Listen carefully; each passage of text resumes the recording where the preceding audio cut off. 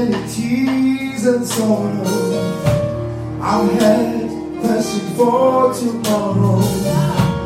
There's been times I didn't know right from wrong. In every situation, God gave me blessed consolation. That's all the trials come and made me strong. Let us all sing. We sing through it all.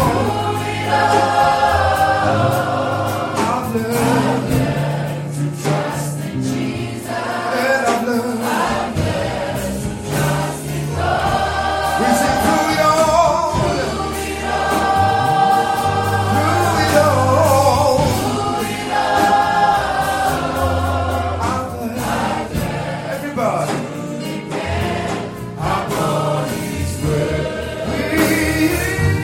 How many have trust in the Lord? How many say through it all?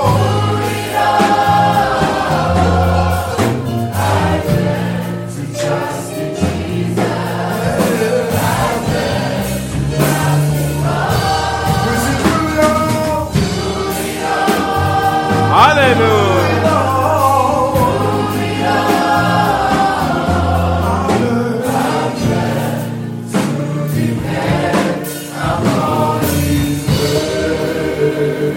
Amen. How many say through it all? I've learned to depend on Jesus. Amen. To depend on His weight during my ups and downs, through my mountaintop experiences and my valley experiences. I've learned to trust in Jesus. I greet all of you in the name of our Lord Jesus Christ. It's good to be in the house of the Lord. How many say it's good to be in the house of the Lord? Amen. Let's just take a seat for 1 second.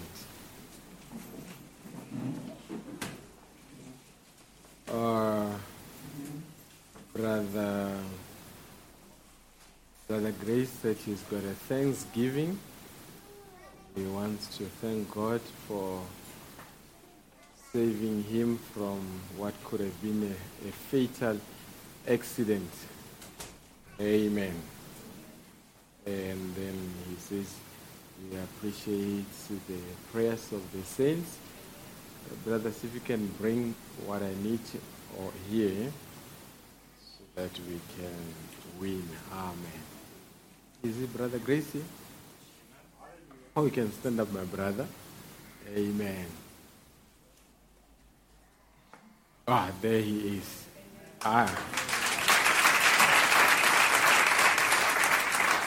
Amen. You can take your seats. There he is.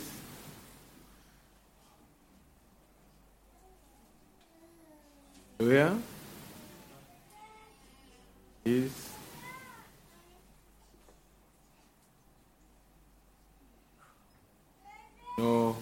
the car, the way you would see it, you would not believe that a person came out without even one bone being broken. That we thank the Almighty God. Amen. As we stand to our feet, just say Amazing Grace while Brother Mandla, if I could see you, or Brother Fanny. Amazing Grace. Amen.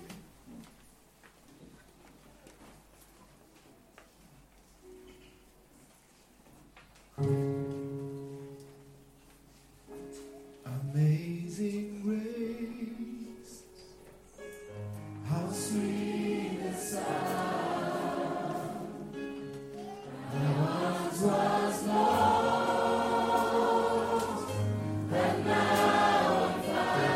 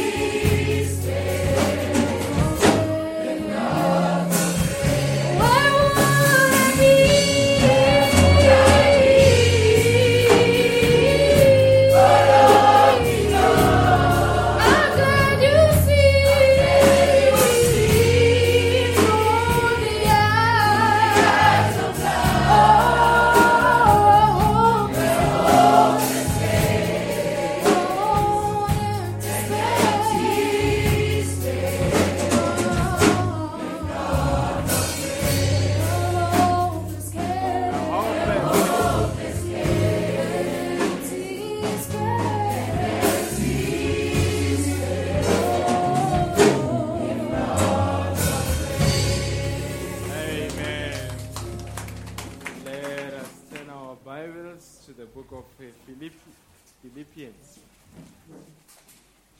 Philippians 4, verse 8. Philippians 4, verse 8. Is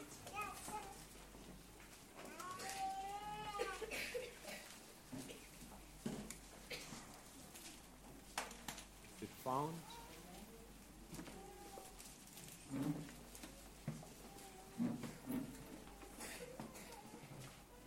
It reads as thus, finally, brethren, whatsoever things are true, whatsoever things are honest, whatsoever things are just, whatsoever things are pure, whatsoever things are lovely, whatsoever things are of good report, if there be any virtue, and if there be any praise,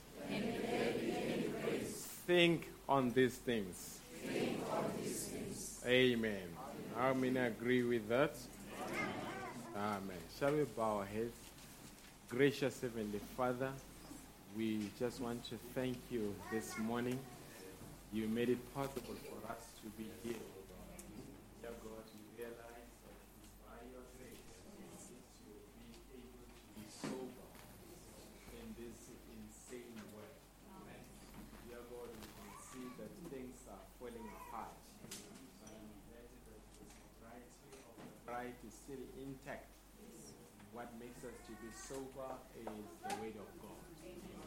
This evening morning, we've come to your house, dear God, not to give one another impression, but simply to come here, dear God, so that we can be spiritually recharged as the soldiers of the cross. And later, we'll return back, dear God, to our places where we've got various battles that we've got to fight. May you fight our battles, dear God.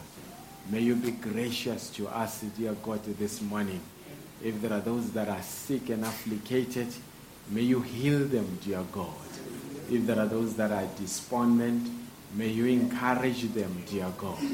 But whatever it is, may your people, dear God, have a personal encounter with you this morning, that when they leave this place, they can say, surely the Lord has spoken to our hearts. For that, we just want to thank you. We commit the whole service to you for your glory. In the name of Jesus Christ. Amen. Amen. God bless you richly. Amen. While you take your seats.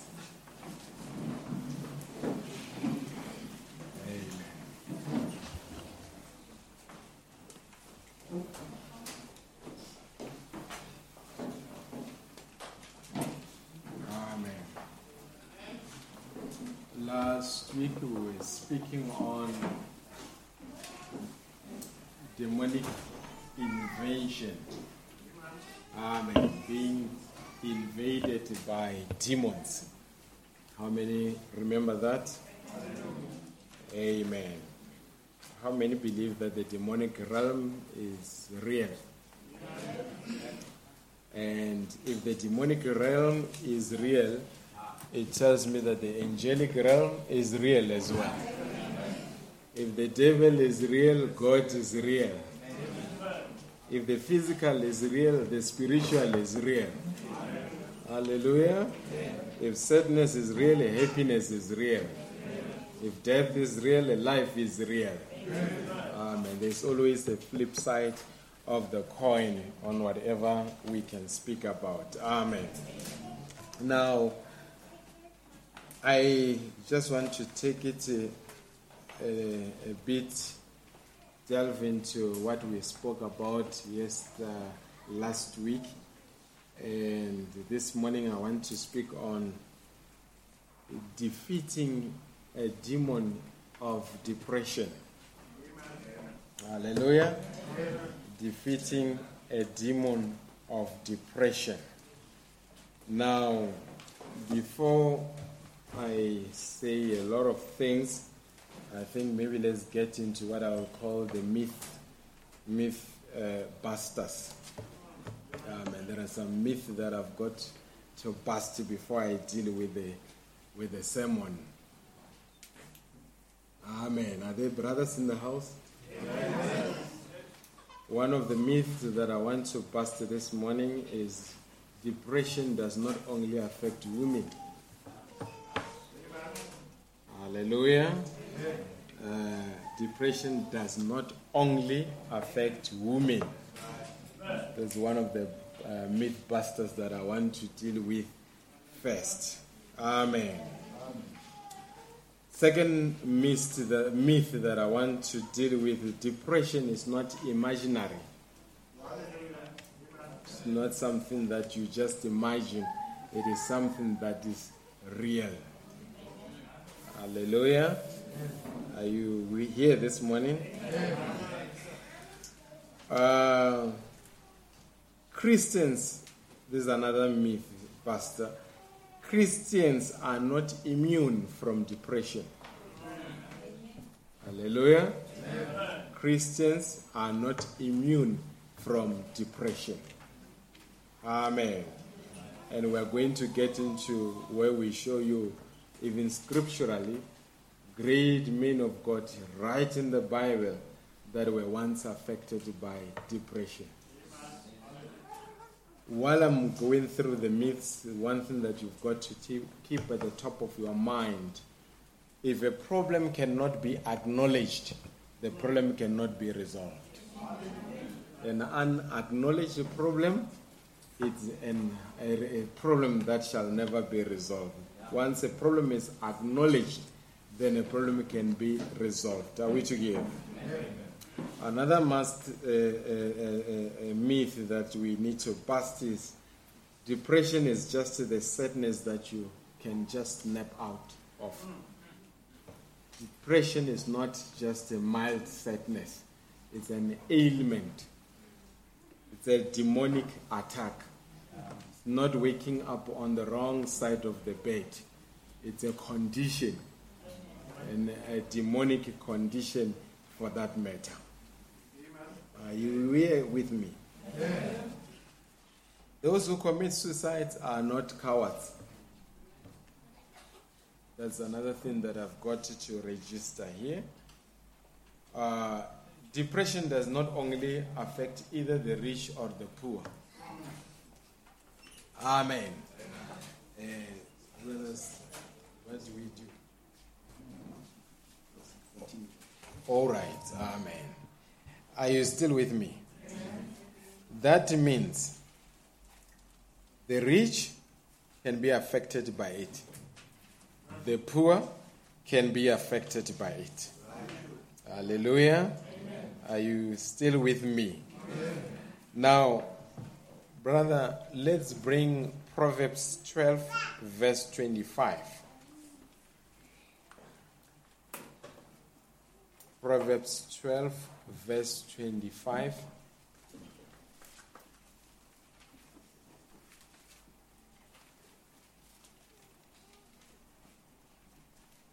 Shall we read it together? It says, heaviness in the heart of man maketh it stoop. Heaviness in the heart of man maketh it stoop. But a good word maketh it glad. Amen. Maybe the same one, but in amplified version. We can read it together. Anxiety in a man's heart weighs it down. Anxiety in a man's heart weighs it down. But an encouraging word makes it glad. I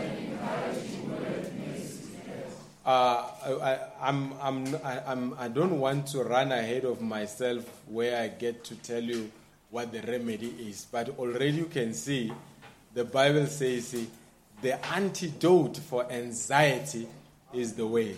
Amen. Hallelujah. Amen. The antidote for the heaviness in a man's heart is the word. Amen.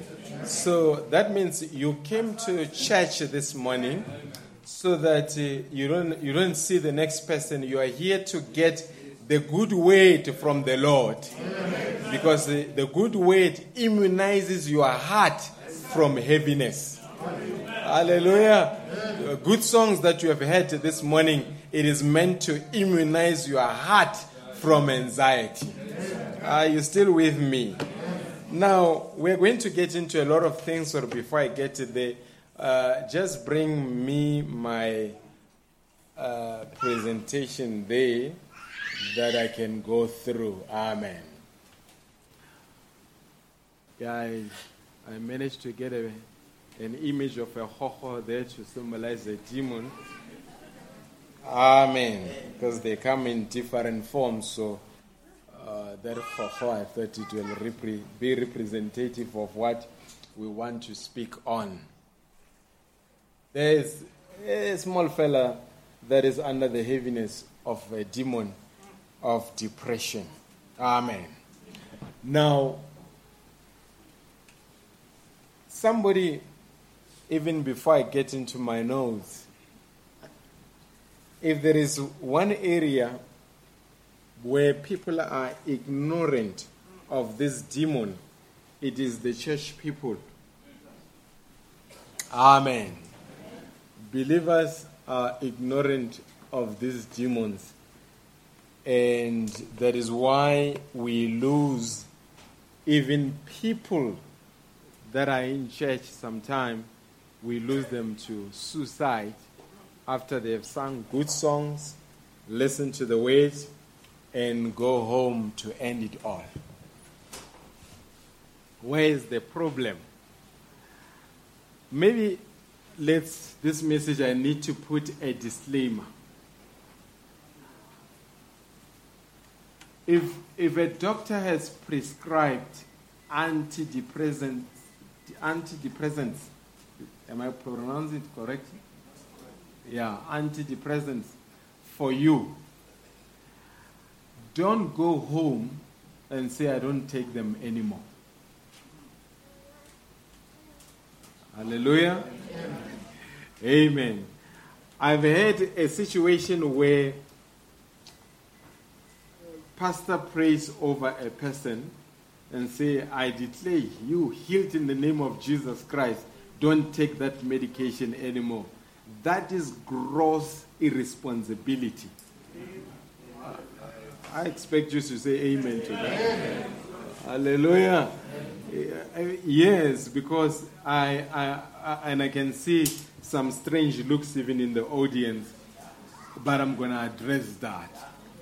We are not Zionists. We are not ZCC here. We believe in doctors. Your prophet, the personal friend of your prophet was Dr. Ida. Hallelujah. Why? Every time he would take his family to him so that he can check them out. Are you here? Amen. Now somebody say, why are you saying that? Because I need to be careful that somebody may not misinterpret me. And I want to talk about taking medication. I believe if a doctor diagnoses you of a certain condition and you come to the house of the Lord, because this is where the Lord healeth all the diseases. Are you with me? But after the Lord has healed you of all the diseases, you still need to go back to the same doctor that diagnosed you to give you a clean bill of health. The pastor is not a doctor. The pastor is a man of God. Are you still with? I don't know whether, do you get where I'm going with this? We are not going to be fanatical here. We want to have a balance to things. Now, if I'm thirsty, why can't I just pray and say, God, just quench my thirst. Take my thirst away. Why do I have to open a bottle of water and drink water?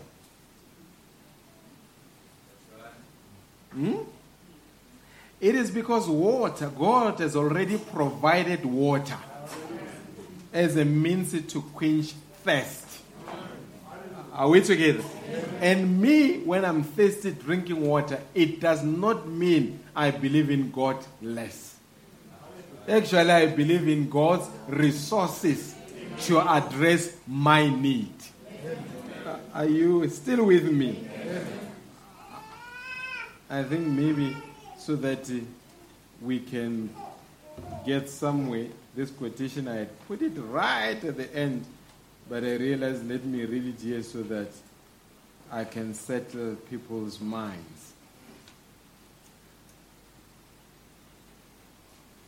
Amen. Brother Branham says in the message, The Great Commission, paragraph 12, he says, now, I do not take the place of a doctor. This is the prophet. God gave us doctors, and that we are thankful. The prophet doesn't say the devil gave us doctors. He says God gave us doctors. Are you here, believers?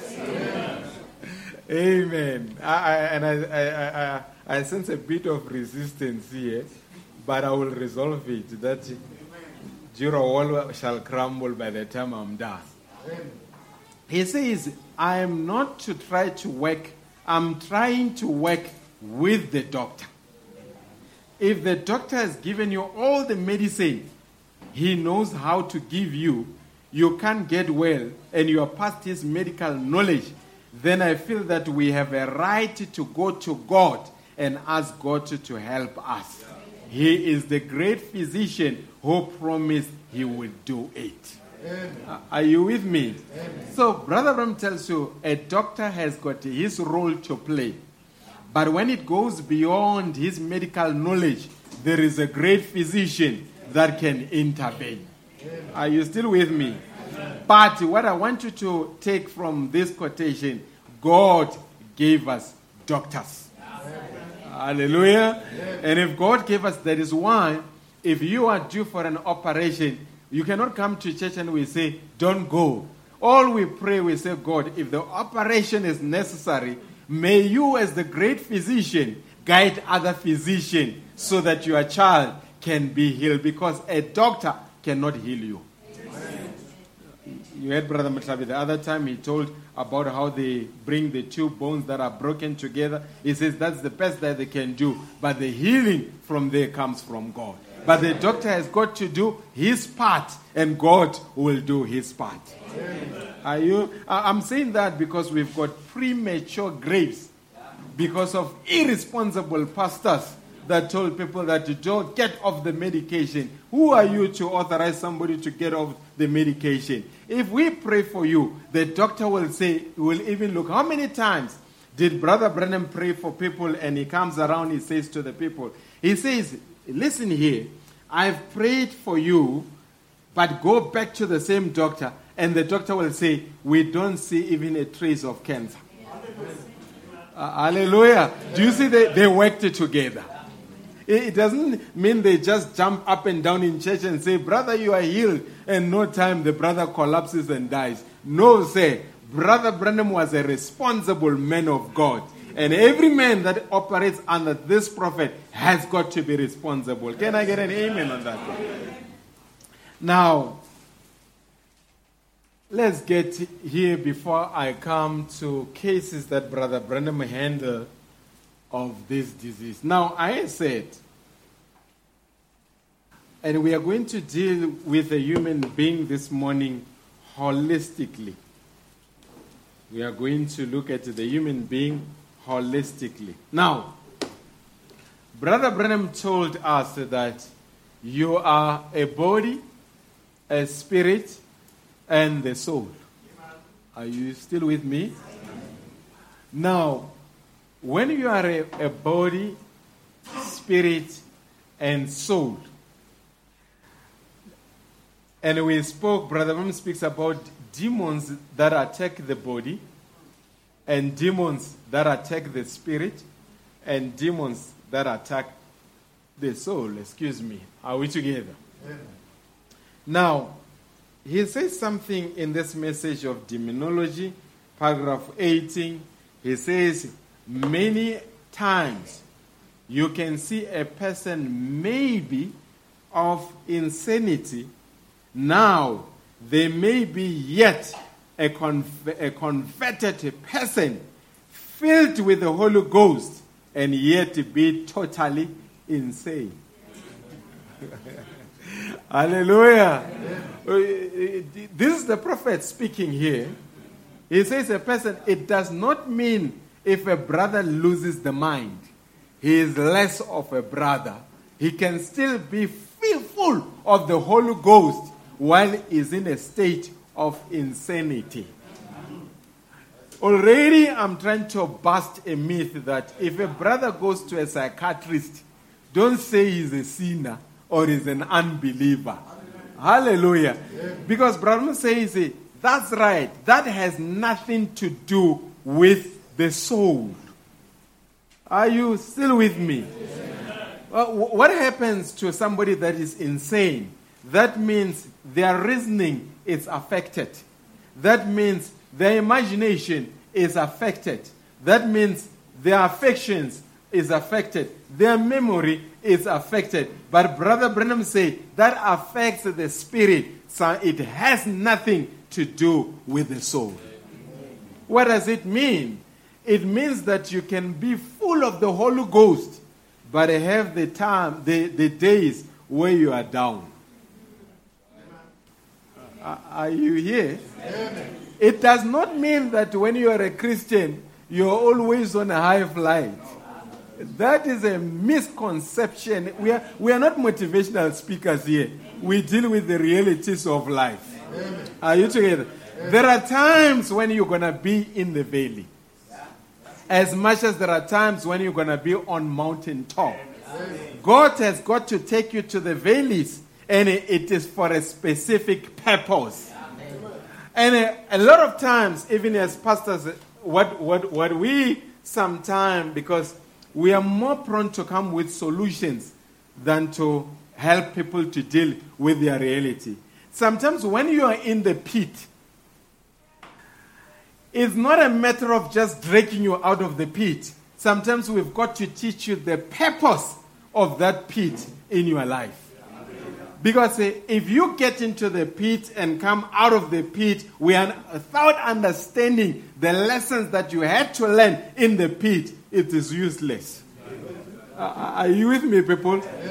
I hope we are together. Now, let's put it this way. I said it can be affected here.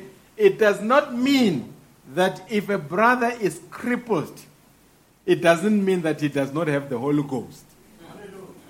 A Holy Ghost can be in a crippled person. Are you still with me? A brother can be in wheelchair and be full of the Holy Ghost. And it is the choice of God whether that Holy Ghost touches the body to heal the brother or not to heal the brother. But him being crippled does not make him less of a child of God. A brother can be blind and still be full of the Holy Ghost. You see, I'm breaking a certain notion that when you are full of the Holy Ghost, everything is 100%. God can allow certain things to be there for a specific purpose, but it does not discount you as a child of God. Amen. Are you still with me? Amen. Now, let's get into statements even before I get into my quotations. This was Elijah. Shall we read it together, the first one? I don't know, is it visible? Yes. But he himself went a day's journey into the wilderness. God is going to take you into wilderness. Hallelujah. It doesn't mean that when you go through the wilderness, it's not the will of the Lord. God has got to take some of us through the wilderness so that we can trust his navigation system. Now, and came and sat down under a juniper tree. And he requested for himself that he might die.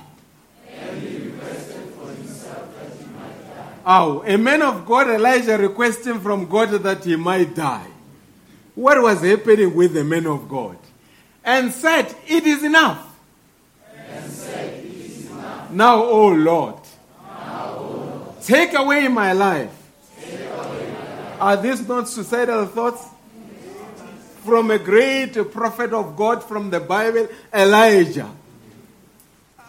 Now, I want to strip you of your Superman or Superwoman mentality. That if Elijah, the prophet of God, can go through that, who are you? If Elijah, the prophet, can have moments of uncertainty, who are you?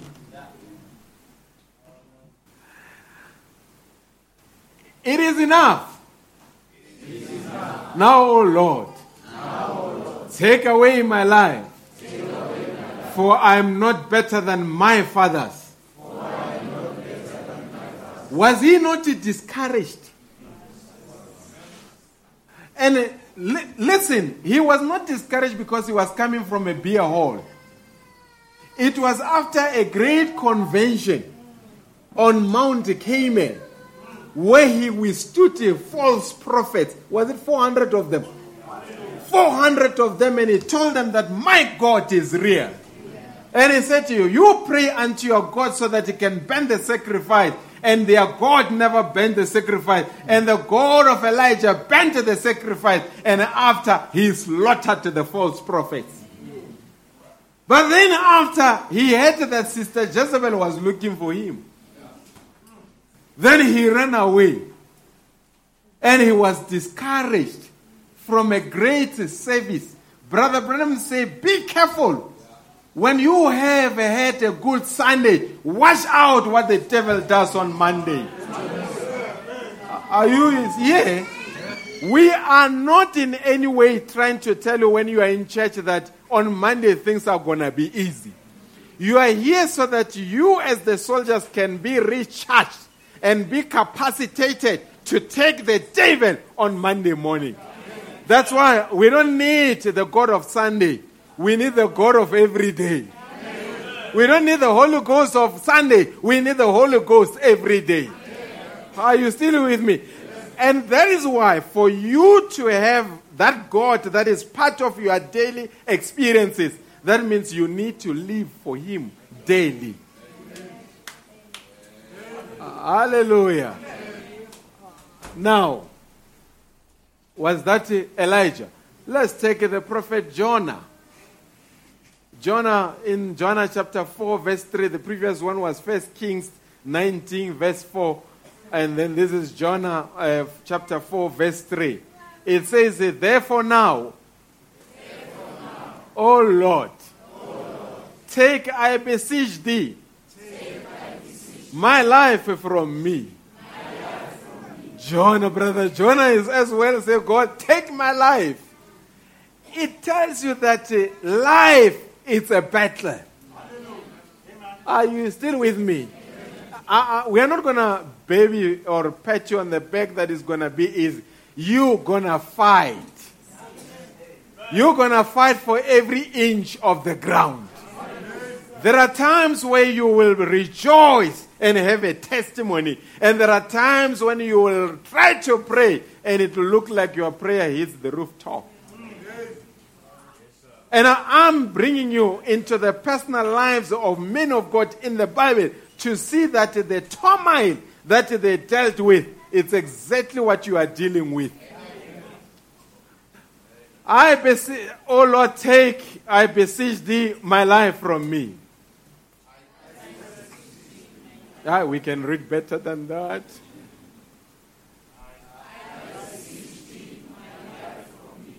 For it is better for me to die than to live.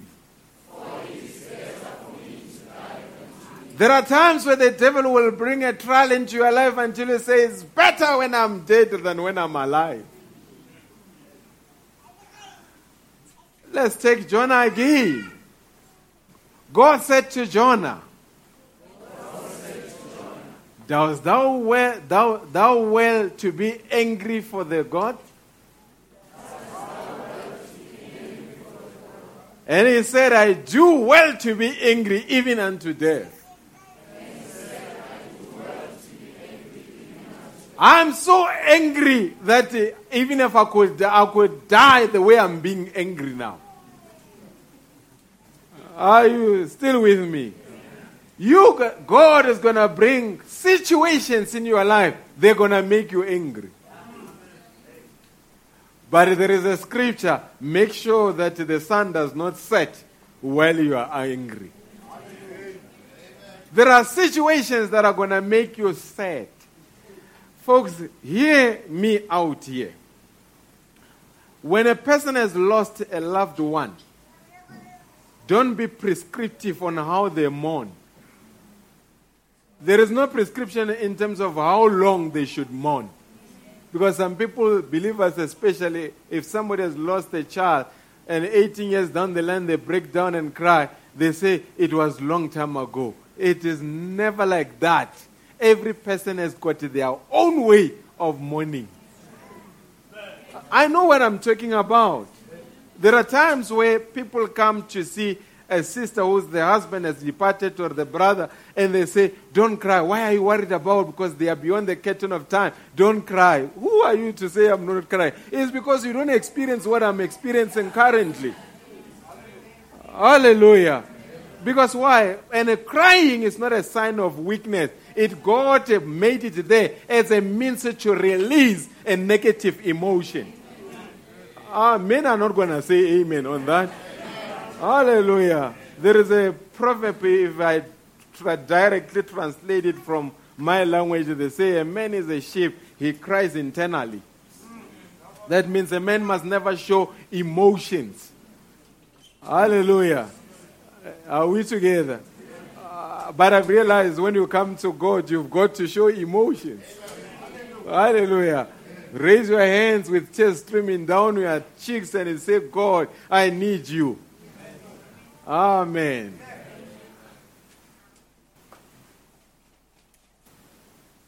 Now let's read Job 3 verse 11. He says, why die I not from the womb? You can see things were rough. Until the man said, no, I should have not come this way. Why did I not give up the ghost when I came out of the belly?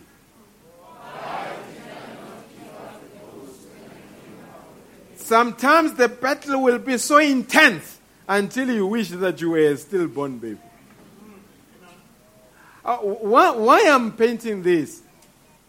I'm trying to show you that none of us can survive a day without the grace of God. And I'm saying, if men of God that live so close to God, that God spoke from lip to ear, felt like this, who are we in the end time? And, I was thinking students would know, I passed my exams when I was at tertiary, and I only failed one subject. And the subject that I failed, it was an open book exam. An open book exam is more difficult than any other thing. Do you have students in the house that can testify to that? Do you hear me? An open book exam is more difficult than any other exam. And in the end time, we are the open book people. That means our trials are more intense than the people that lived during the time when the Bible was a closed book. Are you still with me? I'm still doing some diagnostics here. What causes depression? Even as I'm preaching right now, there are people that say, the sermon is not for me. Or it may not be now, but at some point in time, you will remember the sermon. That's why we are recording, so that when that time comes, you should say, hey, that sermon that the pastor once preached, where is it? Hallelujah. There are times when we preach to the people that need the sermon now, and there are times when we preach for the people that may need it down the line. Are you with me? What causes depression? I said it is not just a sadness. The genetics can be hereditary. The moment we speak about the genetics in the message or within the faith realm, already you must know that it means it's a demon that targets your family lineage. That is why everyone needs the Holy Ghost. Without the Holy Ghost, you are going to inherit a demon that tormented your family. Are you here, people? Can I preach here? Hallelujah. I'm speaking about depression, but don't be depressed on me. If the great-grandfather was a polygamous man, that means you've got a polygamous spirit following you. And without the baptism of the Holy Spirit, that spirit is going to catch up with you. Amen. Genetics. The brain chemistry imbalance. In the brain, there could be too much chemicals or less of them. They call them neurotransmitters. If they are like that, it creates a chemical imbalance. That is why you go to the doctor, he diagnoses you and prescribes a medication for you, then you get onto that medication. Poor nutrition. Some people, they eat to console themselves.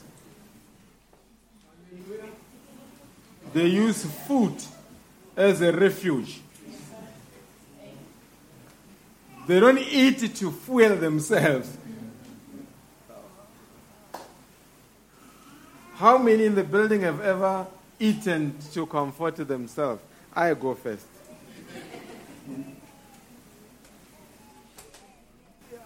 Yes, sister. You are down in the middle of the night. Then you make your way to a fridge looking for Black Forest cake. And after, people, do you allow me to preach? It has been discovered by medical science that the sugar activates the area that a heroin drug activates in the brain.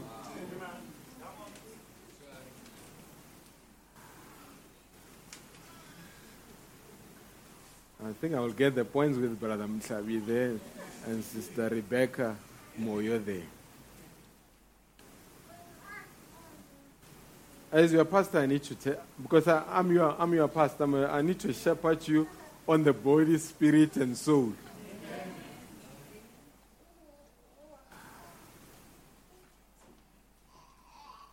Sugar is an oxygen for cancer.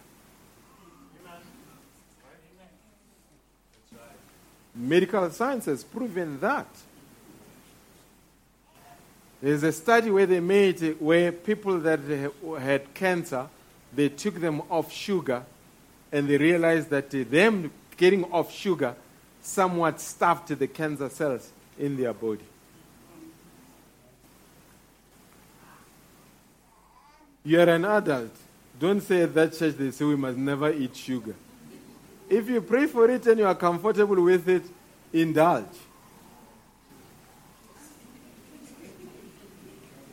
But those that have got ear, they will do something. Sugar in your body causes inflammation. When there's too much sugar in your system, there is a way that your skin looks. And when there is no sugar in your system, the skin looks different. What I'm simply saying, every man-made way of doing things, the end thereof is death. So the food that you eat can cause depression. Hey, because I touched the food, I see the pub brigade is looking at me. Where are we going? Actually, when you eat pap, when it comes into your system, it gets converted, it becomes sugar.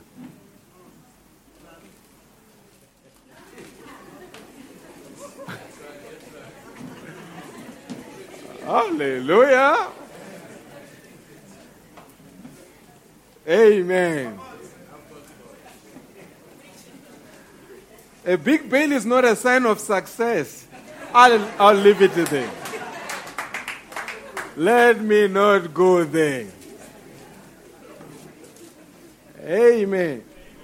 We want to talk about these things to avoid premature death. Are you with me? Now, depression can be a reflection of an underlying condition. That you've got a certain ailment that you're not aware of, and the symptom can be a depression, because that particular disease may affect the hormones in the body. Now, drugs. When you take drugs, I never took drugs. Those that have taken would know. Drugs, when you take the drug, maybe marijuana. Why did they legalize marijuana? Okay, that's a debate for another day. Now, the drug, when you take the drug, it makes you to be high. That's why they say he's high. Amen. It makes you feel that you are invincible. Can I tell you, brethren, that substance abuse is not only out there, even within religious cycle, there is substance abuse. I don't know whether Brother Mshavu would know. I once worked with a lady that was addicted to grandpa.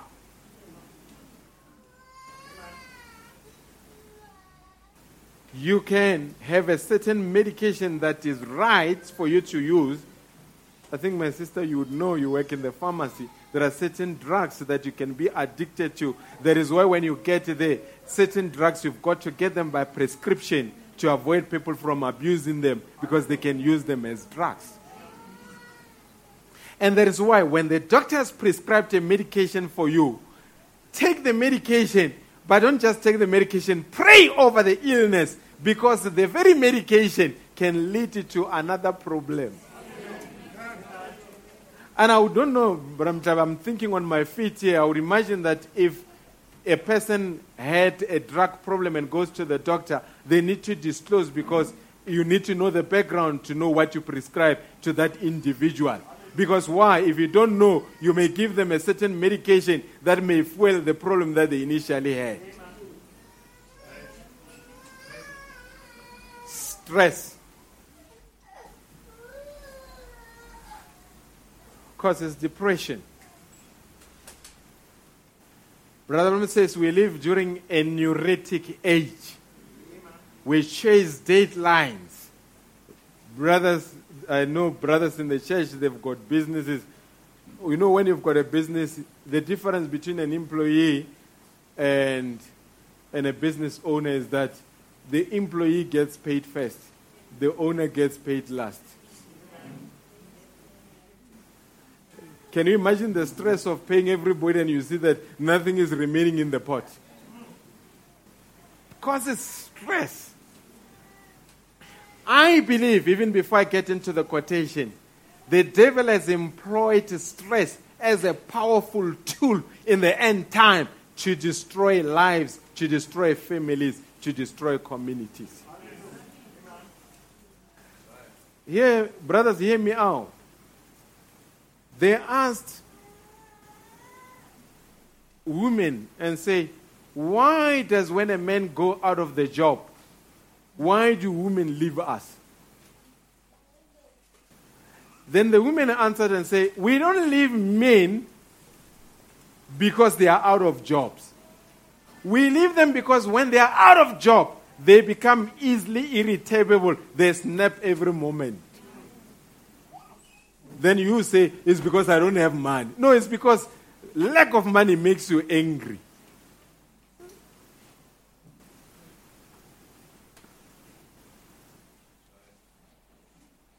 Before I get into the quotations, some of the symptoms, it can be clustered into 4 categories: emotions, thoughts, physical, and behavior. Under emotions, sadness, anxiety, guilt, anger, mood swings, irritability. Amen. Under thoughts, self-criticism. You are hard on yourself. You are butchering yourself. Impaired memory. You cannot remember things. Indecisiveness. It paralyzes you. And I know some of you, there were times where things were tough. It was hard to get out of bed. And this is where I need to deal with that myth. People think when you've got money, you don't have times where things are tough. Even rich people with unlimited money in the bank, there are times where they struggle to get out of bed.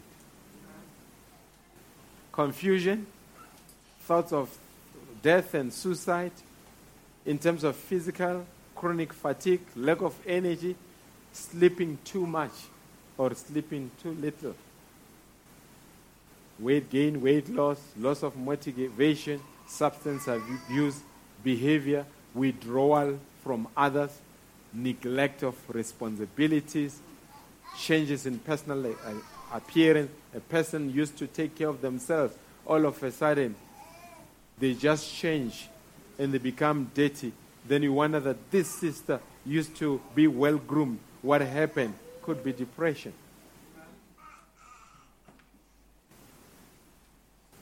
Now, there are times where we sing, Jerusalem is my home, up the mountain. Everybody is rejoicing. And there are times when you need to say, down the valley, because there are ups and downs. Your life goes through a cycle. There are times where there is optimism. You look forward to things, excitement, thrill, euphoria, your high point in your life. And all of a sudden, then there is anxiety. Anxiety means that you think that you are no longer in control. Then you begin to have a denial. Then fear strikes in. And now desperation, panic, regret, despondence. Then you reach depression.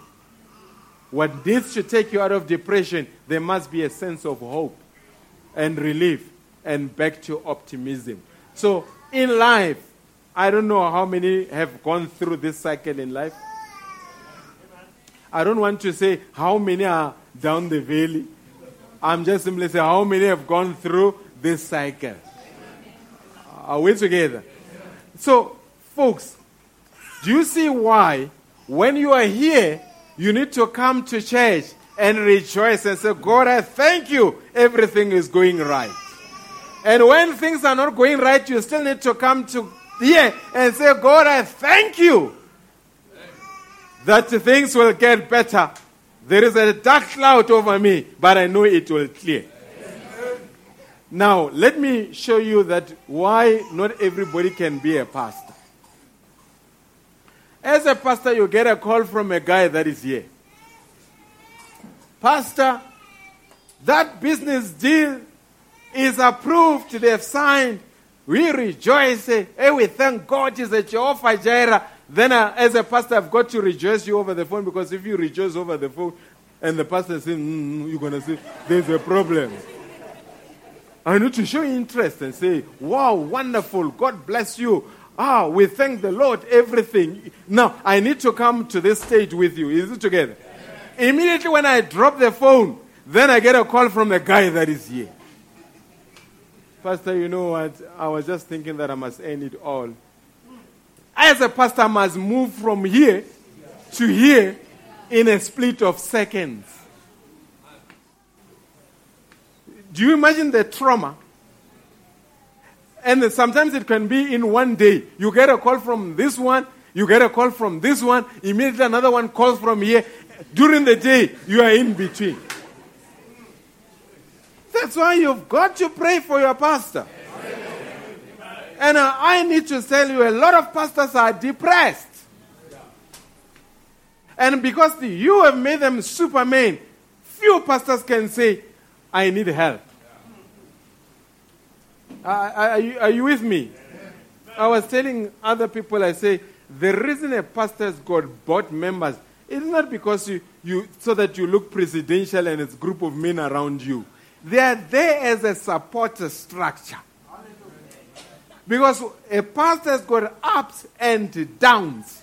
And if you are alone, that's why when Moses was alone, his father-in-law said, get men to assist you.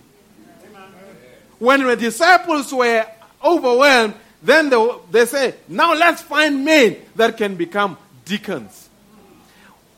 My view of a church is not where we come and there's instrument, we're wearing nice shoes, nice suits, and everybody is looking on top class because it's Sunday. No, that is not it. My view of a church is that we need to be a community. A community in a sense that we understand that as members, there are times others will be having great times during their highs. And we need to acknowledge that God is doing something in their highs without neglecting those that may be experiencing a turmoil. Why? This church must be able to make a brother to buy a brand new car, to come to church to rejoice and say, God has blessed me with a car. And the same brother to lose his job and the car is repossessed, to walk back to the church and say, I was driving last year, but I'm walking this year, and at the church, they still treat me in the same way. Are you with me? That means our interaction must never be based on material. That is why in this church, we will never treat anybody better than any other person. We've got to treat the people the same. Hallelujah. And I'm glad we're having pastors' meetings the other time, and they're saying, because everywhere, now in South Africa they speak about state capture. State capture simply means business interests have captured the state. And now these pastors were speaking and say, but how do you manage business people in church that they don't capture the pastor? I said the problem is that if a brother is successful, but that success was not given to birth by that church environment, it is borrowed from somewhere, he is likely to be troublesome. But if a brother starts here and was struggling and God blesses him and we have seen his journey, he can never be pompous. Because when you are a king, we can say, we remember when you were a shepherd. But if we don't remember when you were a shepherd, we just see you as a king, we're going to have a problem. We will be afraid to correct you. You have heard me. You have heard me. Amen. Are you still with me? Now, can we start preaching now? Amen. Now, I want to go through how many cases, different cases, during the discernment when Brother Branham came on the platform. Case number 1, Brother Branham says in the message, just leave my slide the way it is. Jesus Christ is the same yesterday, today, and forever. Paragraph, 39. He says, I just want to say, there's so many people passing through here that's suffering with mental oppression, which today you call it depression. demon manifestation, oppression. I saw a vision break before me of a young lady. She went back there and sat down a few minutes ago. That thinks she has crossed the separating line. Don't let Satan tell you that. As long as you love God, God still loves you. Are you with me, people? Brother Roman says this lady is depressed. She thinks that I have crossed between the line of mercy and judgment. I'm on the other side of mercy. Brother Brahman says, as long as you still love God, God loves you. What does it mean? Let's continue. It says, it has to be a creator to create that creation in your heart to make you love God. Don't believe that. Go believing with all your heart that Christ loves you. Are you with me? Now, let's put it this way. What depression attack can be divided into three components. Either you are battling with the past, or you are battling with the present tense, or you are battling with future possibilities. The past, it may be that there are things that have happened in your past that you say, goodness, nobody must ever find out about these things. Amen. And remember, anything that you do with the devil is going to use it against you to blackmail you. The devil is not a friend of anyone. Whatever you do with him, one day he will expose you. I said God will not expose. The devil will be the one that is inviting everybody and say, look at this guy. So people are battling with the things that have happened in the past. And they are battling, they are haunted by the past. But this morning there is a remedy. This morning there is a remedy for the past. It does not matter what you have done. It could be a termination of pregnancy. God still forgives all sins. And the devil has got no right to get hold of you and use your past. And actually, everyone has got the past. The prophet had the past. Your pastor has got the past. Your deacons have got the past. Everybody here has got the things that if we go into the past and we pull them, they can make you ashamed. Don't give me a holy look. Because if you do not have the past, there was no need for the blood of Jesus Christ. We are all sinners here, saved by grace.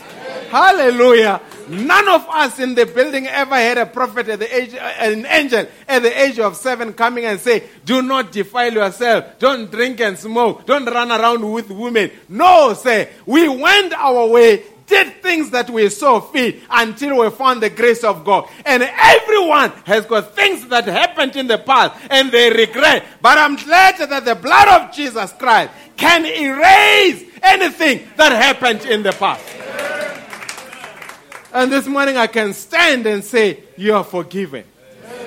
Not only forgiven, but you are justified. If somebody comes to you and says, I've heard about your past, you say, hang on, I need to tell you more. There is more to my past.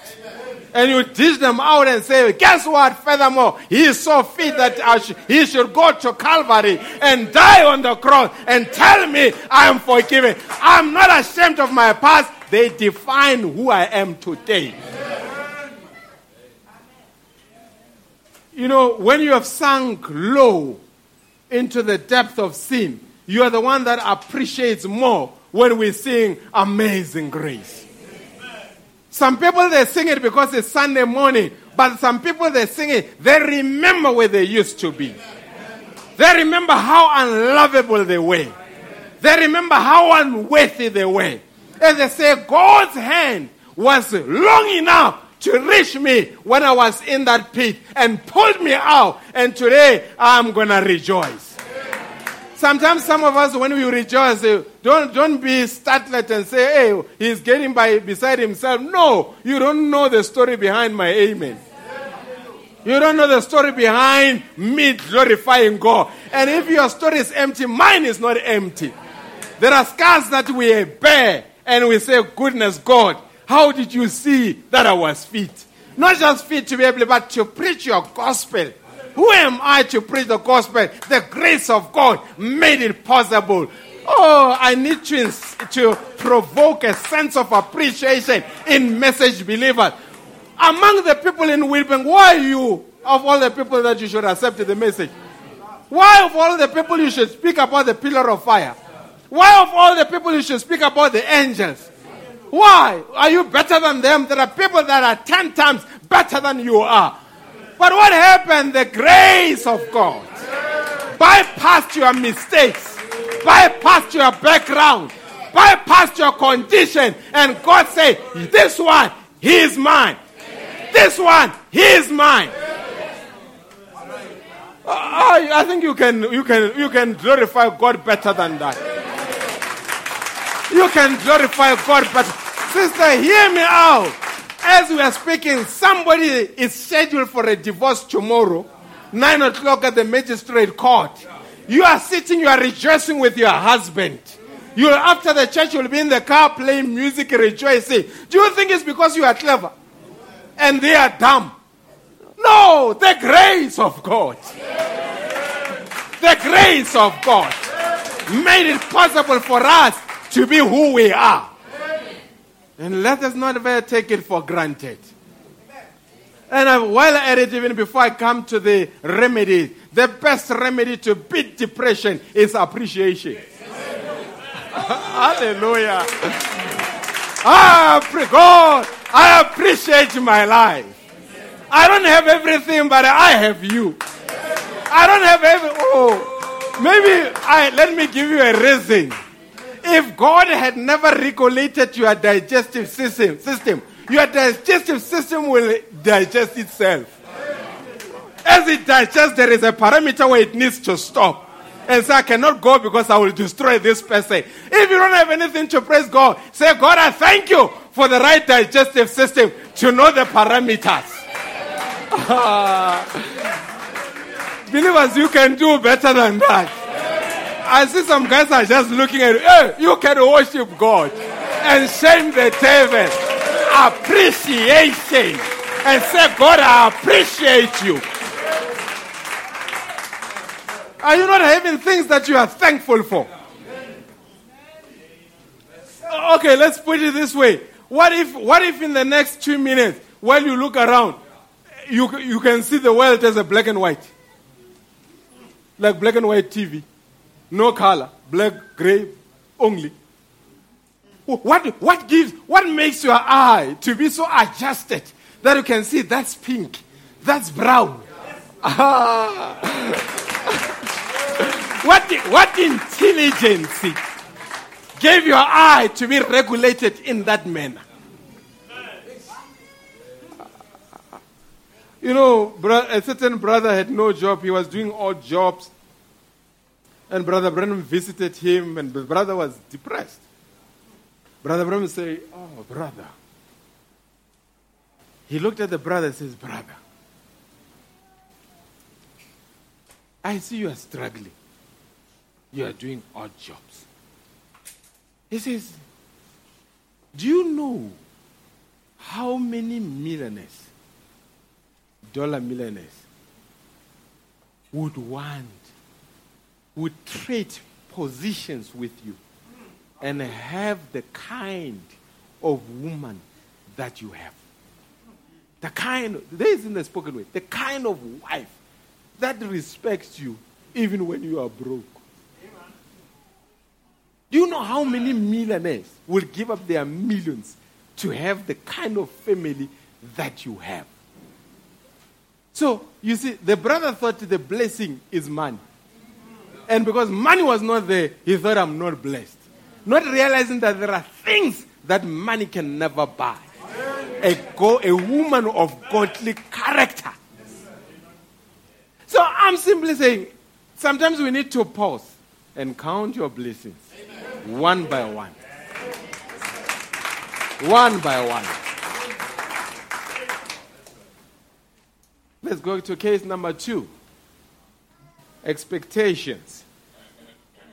Preaching on the 1st of October, 1955. Brother Branham says, "Come, sister," it was in the discernment. "Look this way now to live. Look and believe on the Lord Jesus Christ with all your heart. Now, you are suffering from a mental oppression, which is nervousness. You keep having strange and crazy thoughts running through your mind, especially right late of evening. You get real weak. Many times you have to sit down. And when the sun is setting, you get a gloomy spell come over you. The devil is trying to tell you you are going to lose your mind. Those things are true, lady. You were praying before you came. You prayed and said, if you'll give me a prayer card and put me before the platform, I will believe you will heal me. Is that right? If that's right, raise your hand. I see where you were kneeling there. Now God has rewarded you, and your faith has healed you. It's gone. It was caused by menopause. Depression caused by menopause. Brother Branham says today, menopause used to happen to women that were in their senior years. He says because of the food that we're eating today, it happens to even young girls that are in their mid-20s.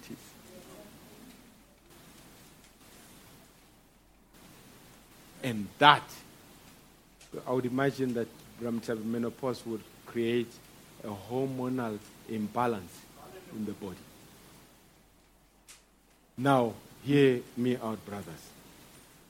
Sister is sweet, married to you, cooks for you, you're having a happy family, and all of a sudden, she comes at a certain stage where she experiences menopause.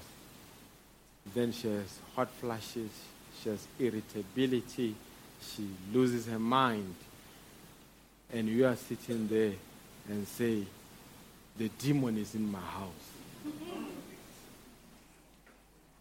My wife is a demon. Lack of understanding. Then if you don't handle that right, it can create a divorce.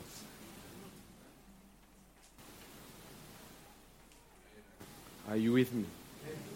Sometimes Brother Branham says, when they come around to that stage, I think it was Sister Mida, when she came around that stage, you remember that's when she banged the door on Brother Branham's face. Brother Branham says it was that time of life. Brothers, it needs you to be understanding when they go through that. That is why this world has got less to offer to a very ignorant man. When you fight the battle, you need to profile the battle. Where are we in terms of the battle? Let me give you an example. Let's say a sister is going through a menopause. The brother is going through a midlife crisis. The children are going through adolescence. And they all stay in the same house. That's hell on earth. Surely that's hell on earth. What is going to balance that? It needs God to come and balance these things. So why? Your worship experience here in church must be taken back to your household. The God that spoke here, the God that you sang for here, you must take him back there. Are you still with me? Amen.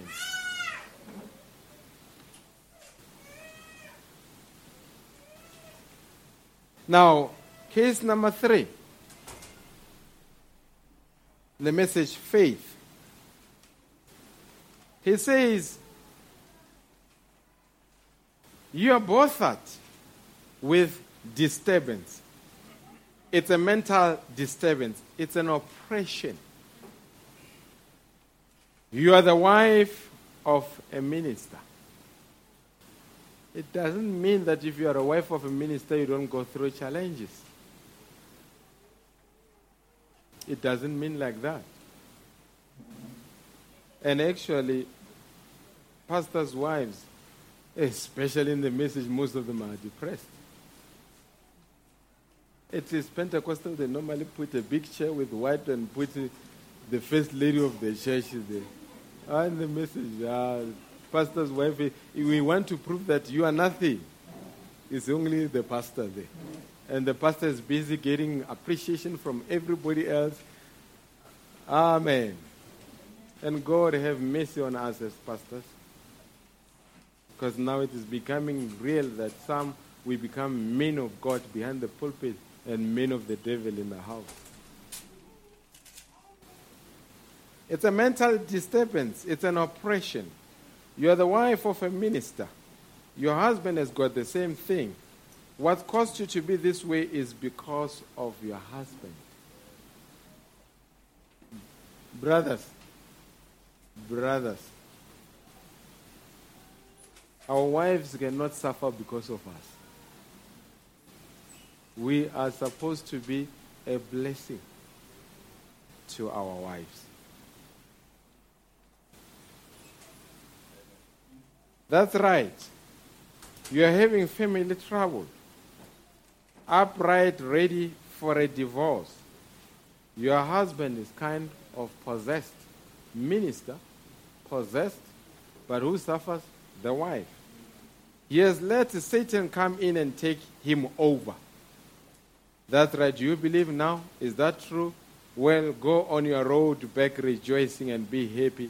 May the evil spirit go out and never bother again through Jesus Christ's name. Amen. Sometimes depression is caused by the family life. And now things are not right in the family. It creates a depressive environment for the people that are in the family. Are we together? Let me go to case number 4. The Queen of the South, paragraph 96, preached on the 8th of February 1958, says, you are suffering with extreme nervous condition. The reason this nervous condition is rough is because you have gone through a time that women go through called menopause. During the time of this menopause, you had a great struggle, an oppression of the enemy. You were prayed for during this time and you got deliverance, but it's left you in a nervous condition. Is that right?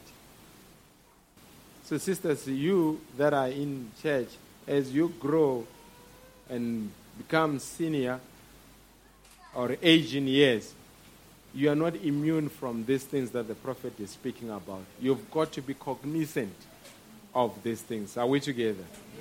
Let me move to case number 5. Perseverance, preached 2nd of August 1963, paragraph 251. All right. The thing of it is that you are really, the trouble is, you are suffering from a nervous breakdown. You are having some kind of mental scrabbles in your mind. Mental scrabbles. The word scrabble means doubt. This person is having mental battles. And that mental battles, Brother Bram say, it's an oppression from Satan. Depression from Satan. So mind battles can create depression. And I don't know how many here have ever had mind battles. Some of you, mind battles are triggered because you have passed 45 and things are not coming together. You're overwhelmed that where are things going to end up? If things are not coming out and I'm running out of time, then it creates anxiety. Even sisters, a sister could be unmarried and begin to have mental battles and say, but I'm becoming, it looks like the biological clock is ticking. Let me tell you, God does not care about the biological clock. Are we together? Don't operate on biology, because biological clock can make you marry a gangster because you are chasing a biological clock. Are you still with me? Mind battles. What creates it? There are times where Satan can do certain things in your life where you doubt your worthiness as a person. Am I worthy? Feeling of emptiness, feeling of hopelessness, feeling of helplessness. And right there, Satan begins to throw doubts in your mind about you. And some people can even throw doubt about whether I'm really a real believer. As we are preaching, sometimes the message can be so good until somebody say, it is too good for me. Because the devil can take anything to the other extreme. Are you still with me? Now, these mind battles, and I'm saying,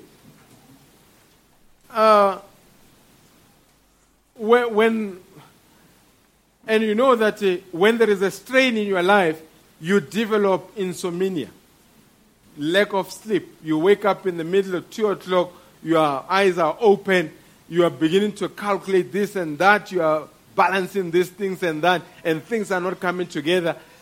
The devil uses your thoughts to create a state of anxiety. And when you become anxious, then you become impulsive. And when you become impulsive, you become irresponsible. And when you become irresponsible, you move away from God. Are you with me? How many people have battled with mind battles in the building?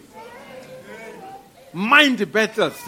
Devil comes, he throws a thought, you try to divorce a thought. And let me put it this way. Brother Branham say, when birds fly over your head, it's not a problem. But it's when they build a nest. When a bird builds a nest on your head, guess what? It starts with one bird. It's going to there will be other birds. Because it has to put the nest there and have eggs, and the eggs will hatch. That means one negative thought that is accommodated will give birth to other negative thoughts.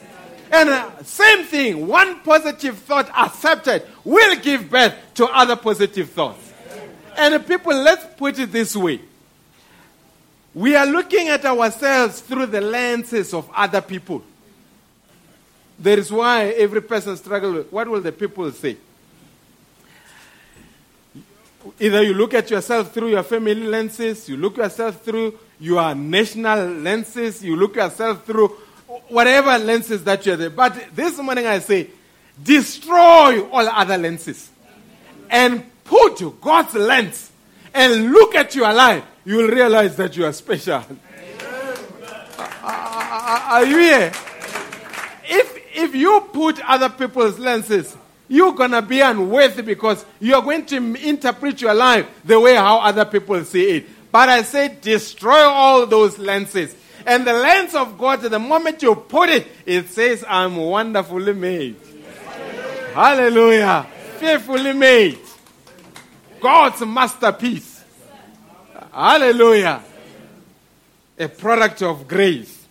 Mind battles.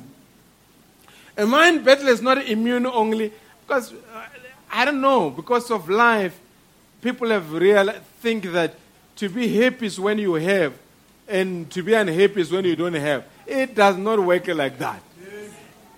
I told you about the best neurosurgeon in the country, a senior lecturer at UCT, committed suicide after he discovered a gene in the heart that causes heart attack.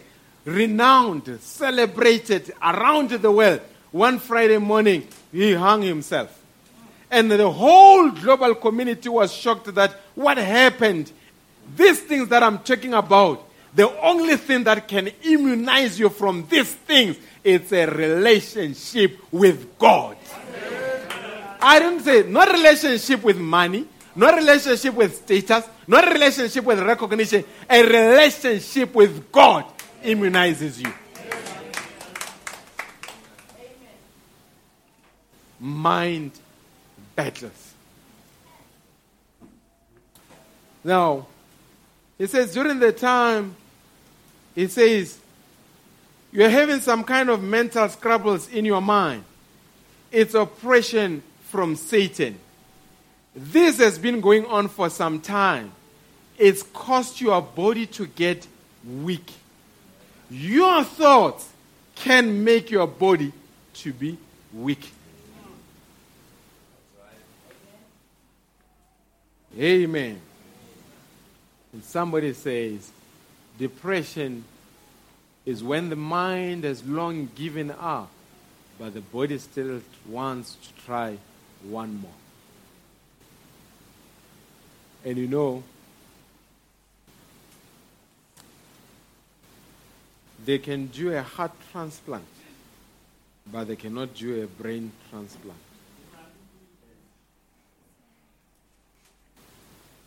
That is why when you hear that something is falling, you don't cover your heart, you cover your head. Because this area is where the battle is raging. Are you going to win? Are you going to overcome? It depends on your state of mind. It depends on the thoughts that fuel your life.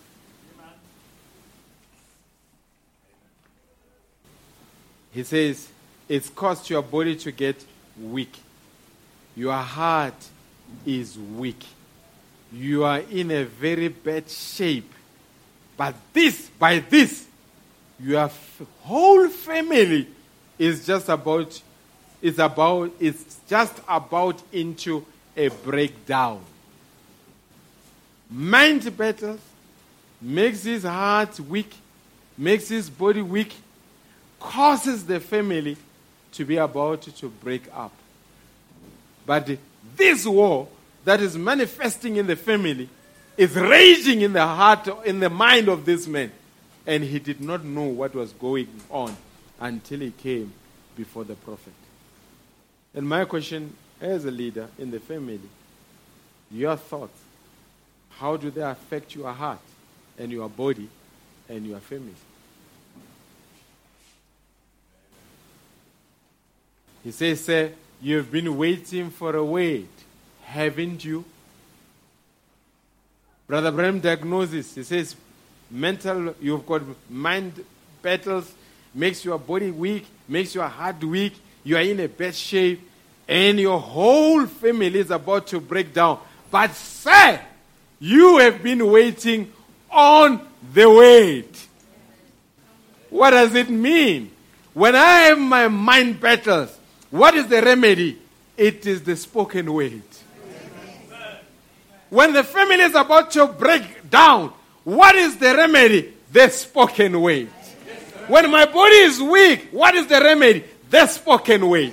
When my heart is weaker, what is the remedy? The spoken word. Because the spoken word is the original seed. And the spoken word will defeat Satan anywhere, anytime, and under any condition. Right now, I don't care whether there's a depression spirit in the building and whatever causes it. You have come here so that you can hear the word of encouragement from the Lord. And the Lord said, despite what condition, despite your imperfection, He loves you. He is rooting for you. He wants to be part of your daily battle. So therefore, don't give up. Don't quit. Are you with me? Amen. Case number, or let me come to case number 6. On the wings of a snow white dove. Paragraph 143. Brother Branham says, and you don't know what I've suffered from. Is the prophet telling the church? Mental oppression. Brother Branham tells you that he suffered from depression. Every 7 years, it's come. All my life. That's where I am now. 7, 8. It has been 7 times. It has been 8 times every 7th year I suffer from depression. So I was distressed. I cried. I begged. I pleaded. This is the prophet of God, William Branham, with a pillar of fire. He tells you that he battled with this demon. And you are sitting there, you want to be a Superman. And say, me? No. I'm not a crybaby. Wait until you sink into that hit rock bottom and you don't know how you got there and how you're going to come out. You need the grace of God. And folks, I'm simply saying, meaning, when we come to church, we mean business. I don't know what you have been through last week. I don't know what you're going to be through next week. I don't know what news are you going to receive. I don't know what battles are you going to fight. But there's one thing that I've got to say as a minister of the gospel. There is no battle that is too small for him not to be involved. There is no battle that is too big for him not to be involved. He is interested in all our battles. From Monday to the other Monday. 24/7, our God is interested. And if it comes a time where you find yourself in the middle of the night and you want to give up and say, I tried this and I tried that, it never worked out. Hear me. Don't give up. Right there, as we said on Wednesday, change the frequency of your thoughts. From low frequency to higher frequency. From a feeling of despondence, because David, he came to a time where the whole men that he was with, they turned their back on him and they wanted to stone him. But the Bible says, David encouraged himself in the Lord. This after the family was captured. This after Ziklag was burning. Everything had gone haywire. But David found it to encourage himself. And I say, how do you encourage yourself? The best way to beat a depression, remember the past victories. Hallelujah. No matter how, let me tell you something. No one must ever make you feel little about what you want to celebrate. If you want to celebrate something, someone says, what's that? You tell them that, no, you are a wrong audience. Let me pass and get to the right person. Are you here? Are we together?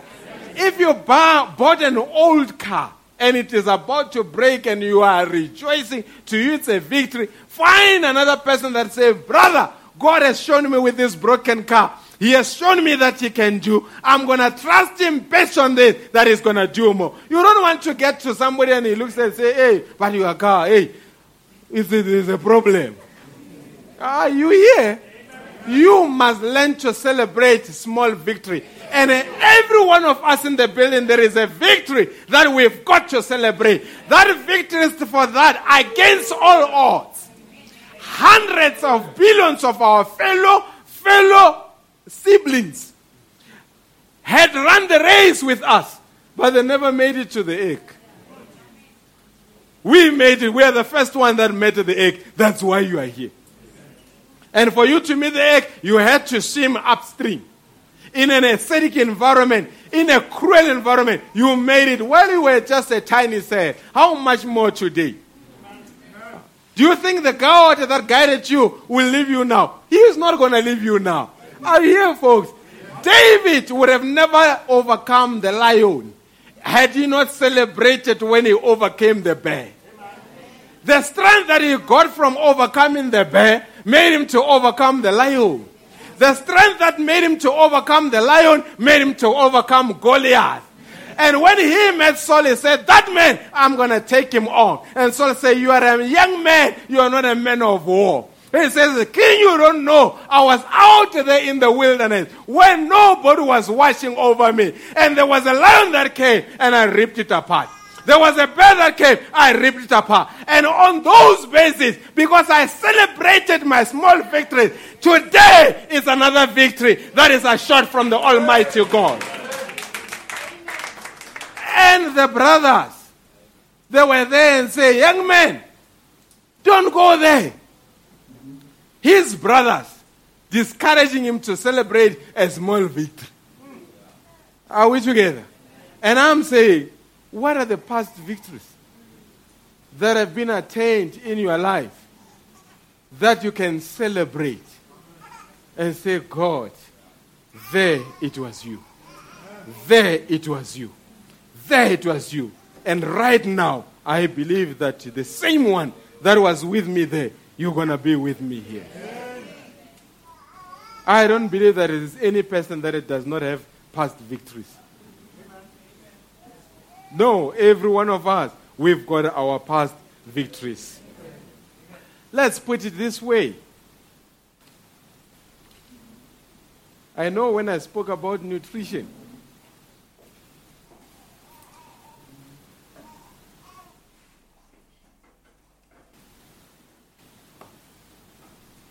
now, Brother Branham says, I want you to listen to this carefully. It's a long quotation, but I want you to listen to it very carefully. He says, in the message, The Time of Decision, paragraph 4, what a fine man I have found in Brother Grant. He's having the rallies in his own meetings. Wanted to turn it over for the sick people, to pray for the sick. Brother Grant, very humbly, has been used of God himself in praying for the sick. A great man of faith. But he just stayed too long in the service once. It almost killed him. Weak and nervous, and almost to a nervous breakdown completely. Brother Tommy Hicks, I hear is in a heart attack, overworked. God's people need a juniper tree rest. Let's just wait on the Lord. Then we renew our strength as we wait on him. Don't try to do it at all. I remember staying in the prayer line for 7 days and nights and eating my meal at the pulpit, determined I would pray for everyone that came before I sat down. There were 10 times more on the last night than they were when I started. Then I almost died. I couldn't sleep. Didn't know where I was at Hartley. I was so tired and weary. Doesn't pay to do that. Jesus doesn't want us to do that. He wants us to take care of ourselves. Did you hear that? This brother that had a heart attack, Brother Tommy Hicks, when he was waking, he might have said, I'm doing the will of the Lord. Had a heart attack. Brother Bram said he shouldn't have done that. Every man of God, every woman of God, they need to be under the juniper tree. Every one of us here, from time to time, you need rest. If you don't rest, and you say, me, there are some people, when I interview them at a work, maybe for a work interview, they say, what is your weakness? I'm a workaholic. Workaholic, it just merely tells us that you cannot balance, you don't know a balanced life between family and work. And the moment you say you're a workaholic, we realize that if he's not going to balance and the wife gives him a problem, this guy is going to give us a problem here at work. So we don't hire you. You think workaholic, it was a positive, you were boosting about it. No.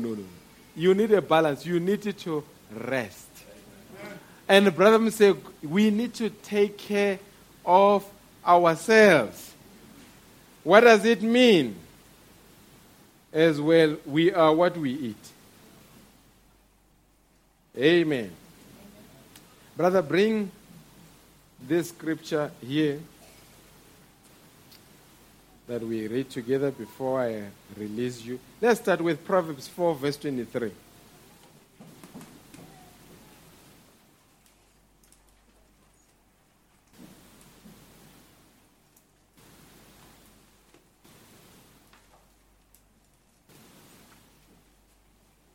Let's read it together. Keep and guard your heart. Keep thy heart with all diligence. That means you need to guard your heart. Hallelujah. Your heart must never be unguarded. And I'm going to show you the repercussions of having an unguarded heart. For out of it are the issues of life. How do you guard your heart? Hallelujah.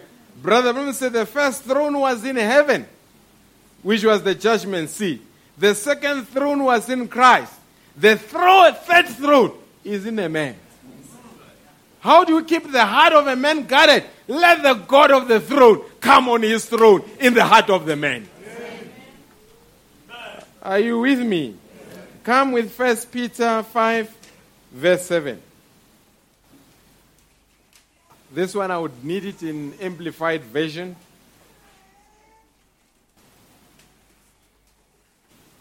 First Peter chapters 5, verse 7. I need it.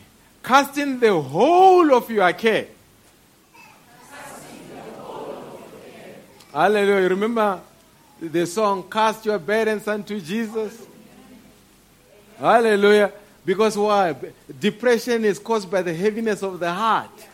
But you need to cast your burdens unto Jesus. Casting the whole of your care. All your anxieties. All your worries. All your concerns. Once and for all. Hallelujah. Paul was saying, once and for all, let's take our anxieties, let's take our worries, let's take our concern, let's give it to him once and for all. And in this service I say, let us do that. Do you have a worry? Give it to him. Do you have an anxiety? Give it to him. Do you have a concern? Give it to him. All your cares, cast them unto him once and for all. For he cares for you affectionately. Guys, there is a person that says, I care, but is not affectionate. Hello, sisters? A man can say, I care, but being not affectionate. Even if you ask him,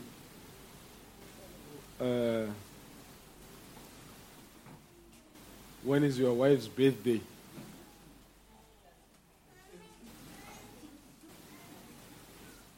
It comes and passes like Monday morning. By the way, Brother Lasimo gave me a call and said, Pastor, pray for my wife. I appreciate her. It's her birthday today.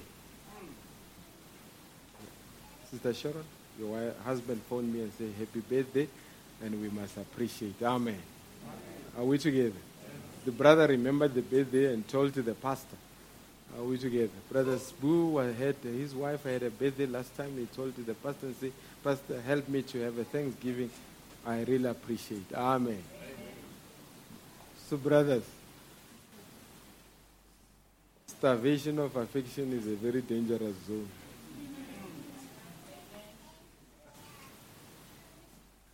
Amen. A man is a soldier, but not in his house. A soldier against things that threaten the house, not in the house. Amen. And the danger part about women talk. When women gather together, they talk. One will say, on my birthday, this is what my husband did for me. Right there, you, the Lord.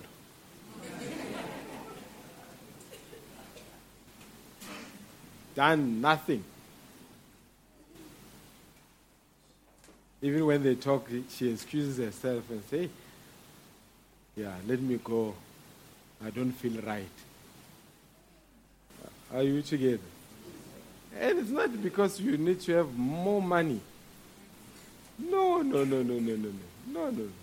I think in these times of digital media, just to write a letter to your wife handwritten, it will be appreciated. Just to say that he used his hand and tell others that he didn't send me a WhatsApp. He wrote a letter to me. Amen. I know many will give me a strange look. I'm giving you a tip so that your marriage must not be under strain. Amen. Starvation of affection is a dangerous thing in our time. For he cares for you affectionately. and cares about you watchfully. He's watching you. He's feeling you in his heart because he's affectionate about you. Are we together? Amen. Then, in closing, when you are depressed, you may not win overnight. It may be a process. I don't know how long it may take, but as long as you know what you are dealing with and dealing with it decisively, you are going to get somewhere. Studies indicate, I'm working towards closing. Studies indicate that 70% of widows, when their husbands die, they no longer go to the same church that they used to go with their husband. Now, because the church does not know what is happening, and ministers do not know what is happening, because to a minister that is ignorant, if the couple was coming to church and their brother dies and the sister no longer comes, he can say to those that are remaining and say, don't be like others that believe. They didn't believe. They were just coming here accompanying the husband, not knowing that that poor widow may be a victim of depression. Because remember, when we come and we sing songs, the widow is in the church, remembers this song and links them with the experience of her having that man there and is no longer there. It can affect them. That is why you young sisters, and especially the wives of deacons, it is not just to carry a title. Let us visit the widows. Let us give them a call and check on them. How are they doing? Do you know it means so much for somebody to come to your house and just sit with you and have a cup of coffee with you and tell you that I've been thinking of you and I said I must pay you a visit. It is encouraging. So I, as a pastor, I'm saying, when we come to church and leave the church, our meeting place must not just be here and it ends here. Let us check on one another. Let us pray for one another. Let us encourage one another. And if somebody battles with something, don't negate it and make it seem like they are less spiritual. Depressed people have indicated that a lot of times the church never understood what they were going through, because the moment they mention, somebody say, but have faith. It does not mean that if one has got depression, they lack faith. They need a support structure. Somebody that can say, I understand what you are going through. I know what you are feeling. And it has been my habit in this church that if somebody has got this battle and he fights the battle and overcomes the battle, and later somebody experiences the same battle, I always say, brother, you that overcame, do you mind to share your testimony with this brother that is fighting this battle? Because you overcame. Your testimony may give you an encouragement. But you know what happens a lot of time? Because a church is where we put a facade. If we say, this brother was once bankrupt and you are going through bankruptcy, how do you talk to this brother and get the learnings from him so that he encourages you? Message believers, they don't want to interact at the point of vulnerability. They want to only interact where they are supermen and superwomen. Are you still with me? And remember, there is no testimony that can give of God without it revealing your weakness. Never. Never. Any genuine testimony of God begins by vulnerability. Either you will say, I was scared. Either you will say, I did not have money. Either you will say, things were not going right. But you've got to expose vulnerability. And today, what makes the church to be powerless, the church does not expose vulnerability. I would imagine that if I would come as a pastor and say, church, I'm depressed. Some people will be depressed by me saying I'm depressed. Say, how can the pastor say it like that? How will the church... Well, no, brother. We are fighting. I'm a pragmatist naturally. I want to deal with the realities. That's why if you come into my office and you want to paint a wishy-washy story, it's not going to work. I'm going to bring you to a reality where we deal with the reality of the matter. Are you with me? I went to see a brother, not here, and I spoke to him. When I got there, I could pick up what was the condition of the brother medically. And I asked everybody to excuse themselves. I said, I need to speak to the brother. I said, brother, tell me, is there anything that you would want to tell me as a pastor? Then, brothers, they start telling me about the dream that he had. Something came in a dream. Then obviously I've got to listen to the dream. But once the dream was done, I say, now that we are done with the dream, tell me, is there something else that you want to tell me? He says, that's all. Guess what? I left. Week did not pass by. He died. I could see that he had a condition, which obviously we'll talk about it. It was HIV that was not cared for, and it was now going into being full-blown, and he had developed pneumonia, but he was afraid to tell me. And me, I can't say, brother, but this is the problem. No, I will say I'm available. I will give you an ear. But because he wanted to be spiritual about something that could have been resolved. But I realized you can't blame the brother. Maybe he shared this thing with somebody and they misused it, and that is why there is a stigma. People, we are dealing with real battles. As real battles, we need real support to be there for one another. Not being wishy-washy, not painting the pie in the sky. And I'm saying in this church, we need to provide support. And when you are not coping, for whatever reason, it is not your own fault. Raise your hand and say, I need help. You shall be helped. God bless you, Rich.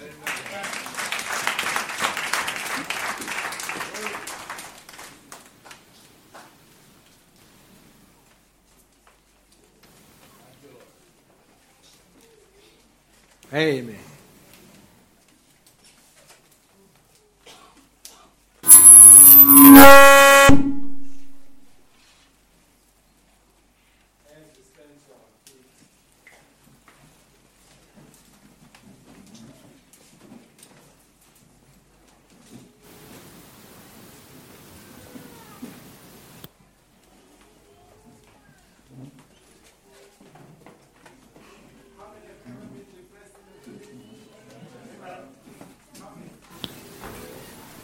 Hey.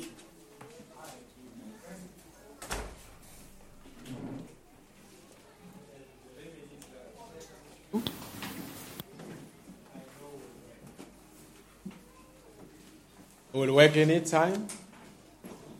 There's work for a lot of people, even for Brother Brenham. Amen.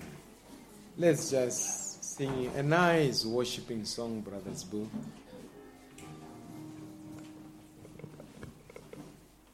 I am redeemed. I am redeemed. I'm bought with the price.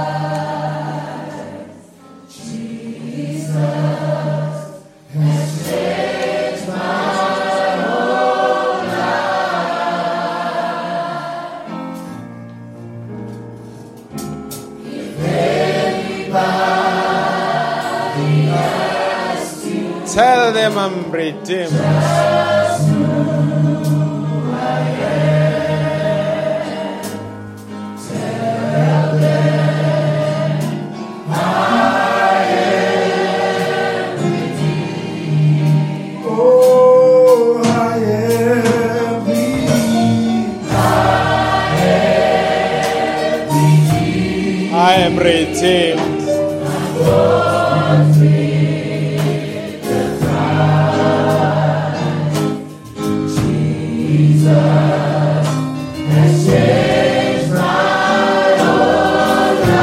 How many lives were changed in the building? If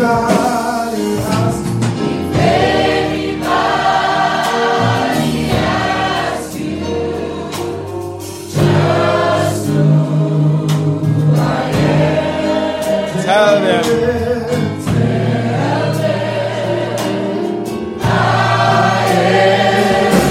I am redeemed.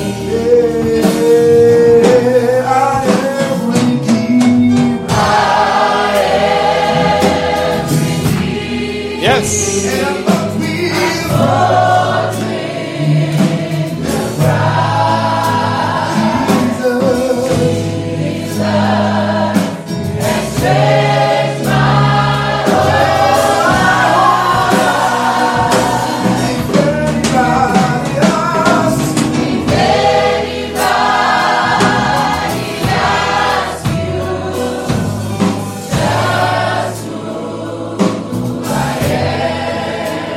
Tell them I'm redeemed. Are there redeemed people in the building? Are there redeemed people here? I am redeemed. Thank you, Lord Jesus.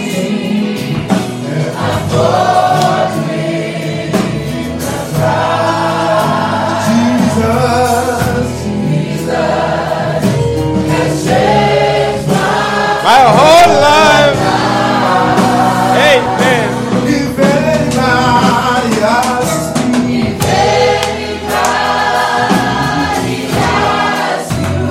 just who I am.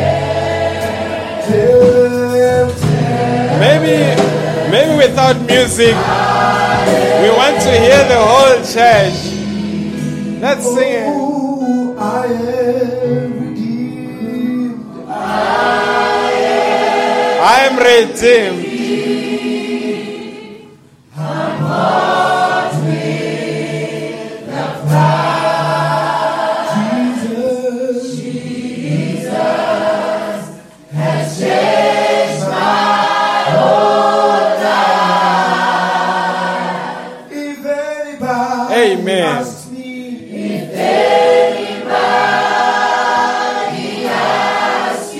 Tell them I'm not depressed. I am redeemed.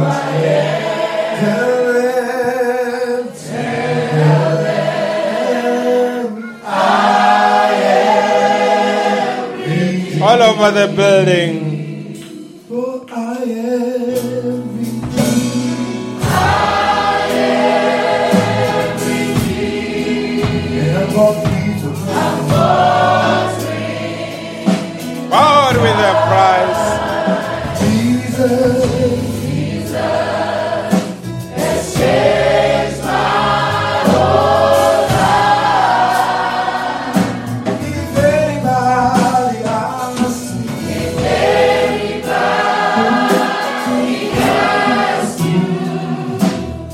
just who I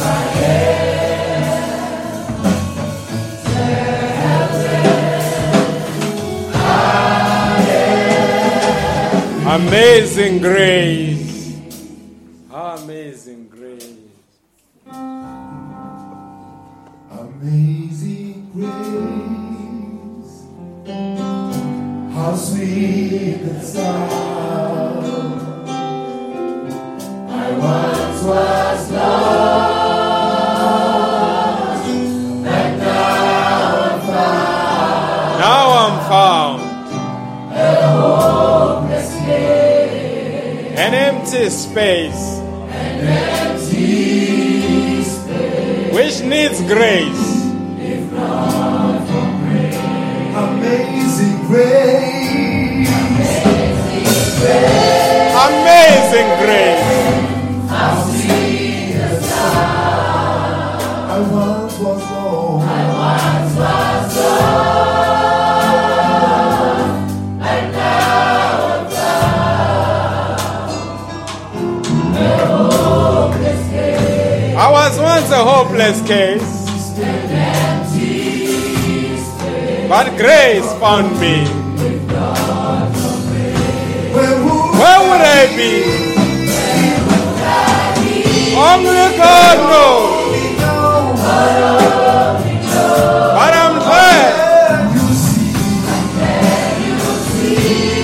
through the eyes of love.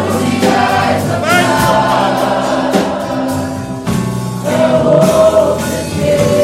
Yes. An empty space. Where would I be? Where would I be? Only God knows. No. Thank you, Lord Jesus.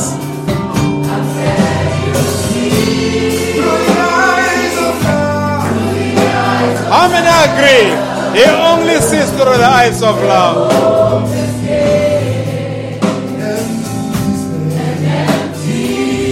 Amazing grace.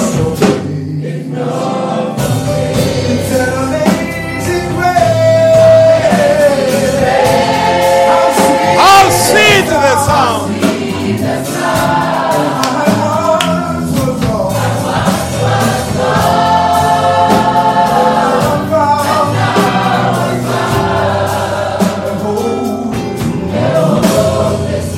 An empty space.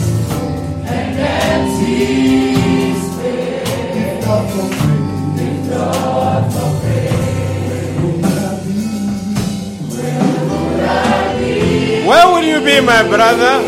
Where would you be, my sister? Only God knows. Thank you, Lord Jesus.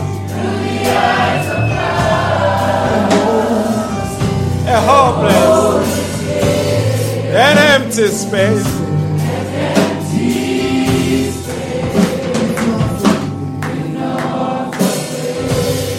Amen. How many say it's amazing grace? Where would I be? Only God knows. Amen. Wala Musa. Amen.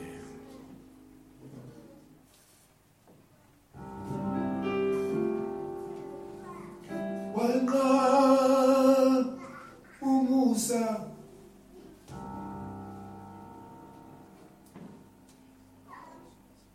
Yes. Amen.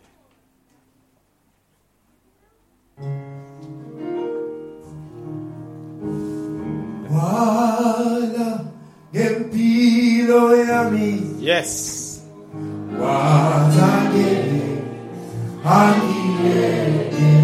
He will never leave you alone, my brother.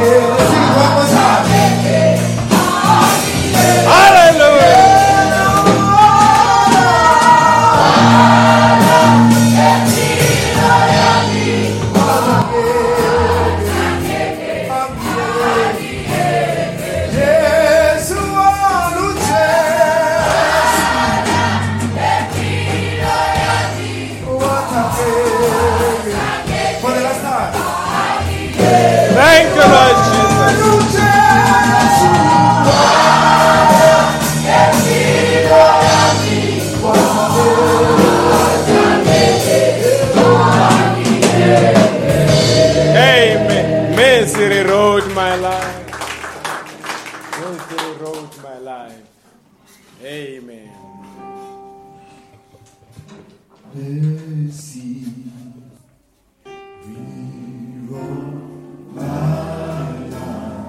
How many witnesses do we have in the building?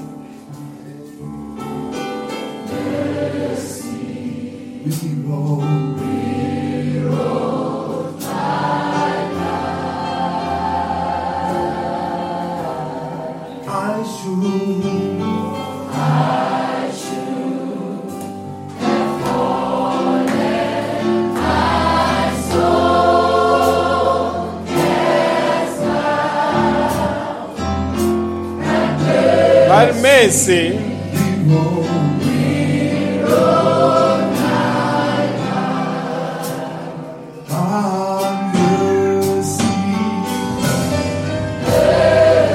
thank you, Father.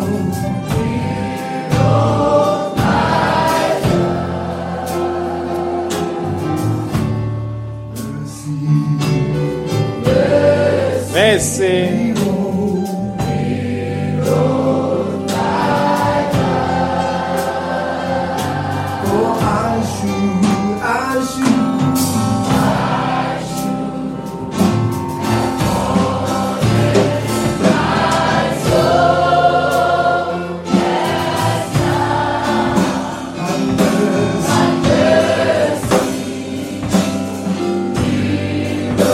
All over the building.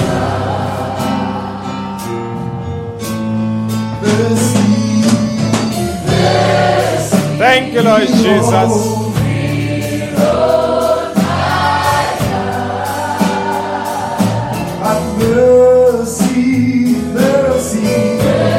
Mercy.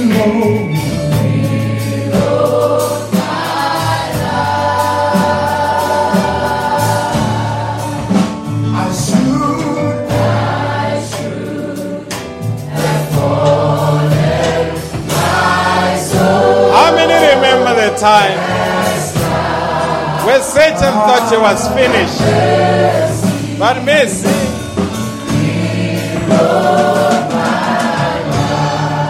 everybody, but mercy.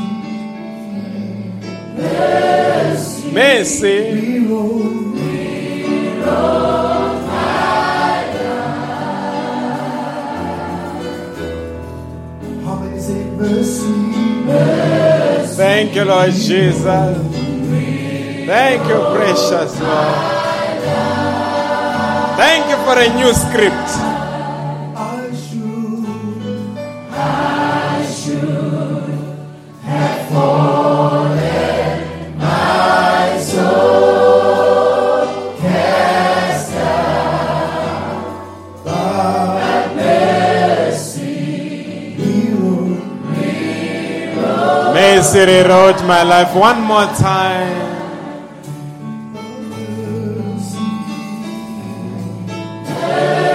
Thank you, Lord Jesus.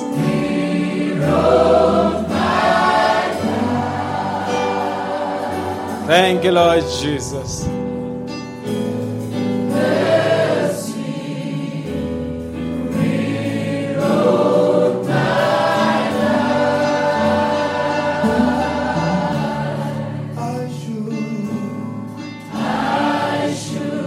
Fallen my soul.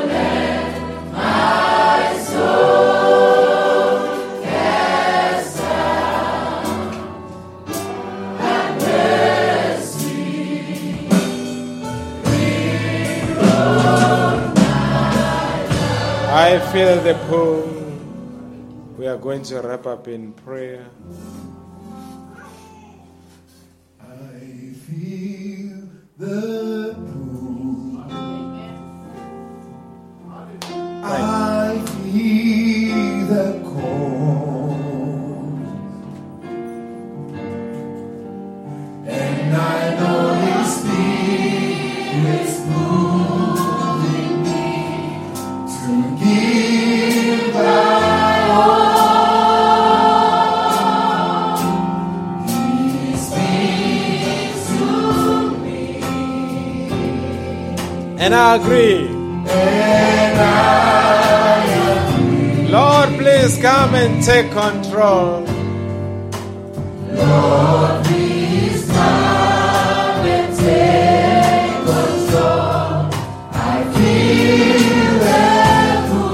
the building. I feel the pull. I hear the call.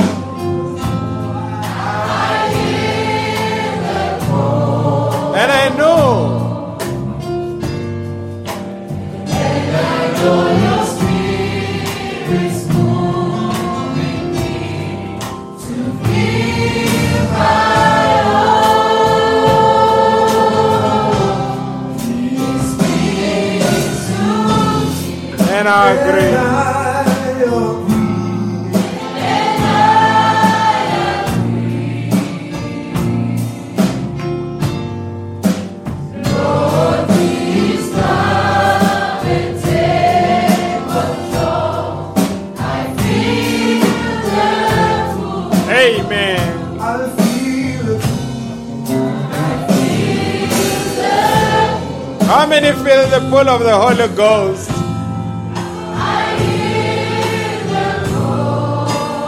He's calling you.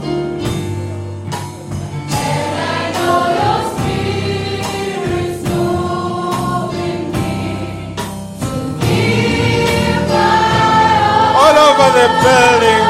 Thank the Lord Jesus. And I agree. And I agree. Lord, please come and take control.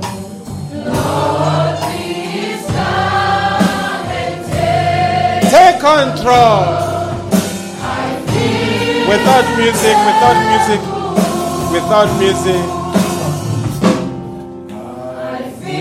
All over the building. I hear the call.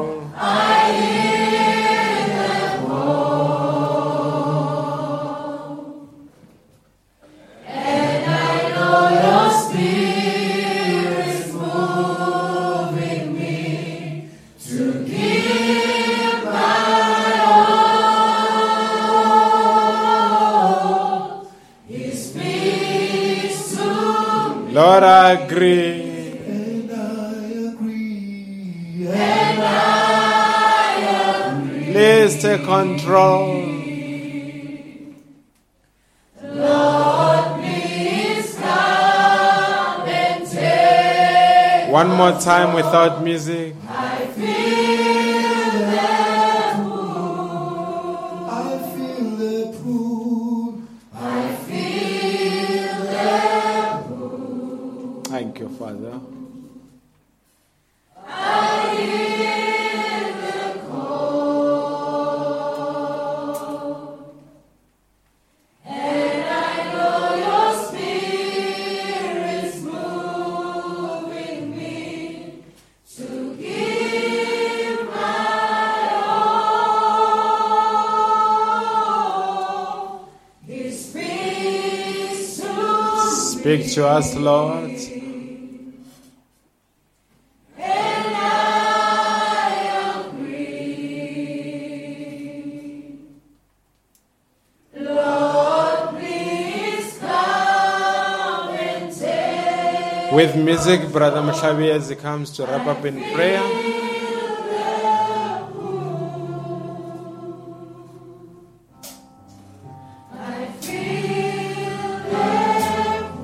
How many feel the pull this morning?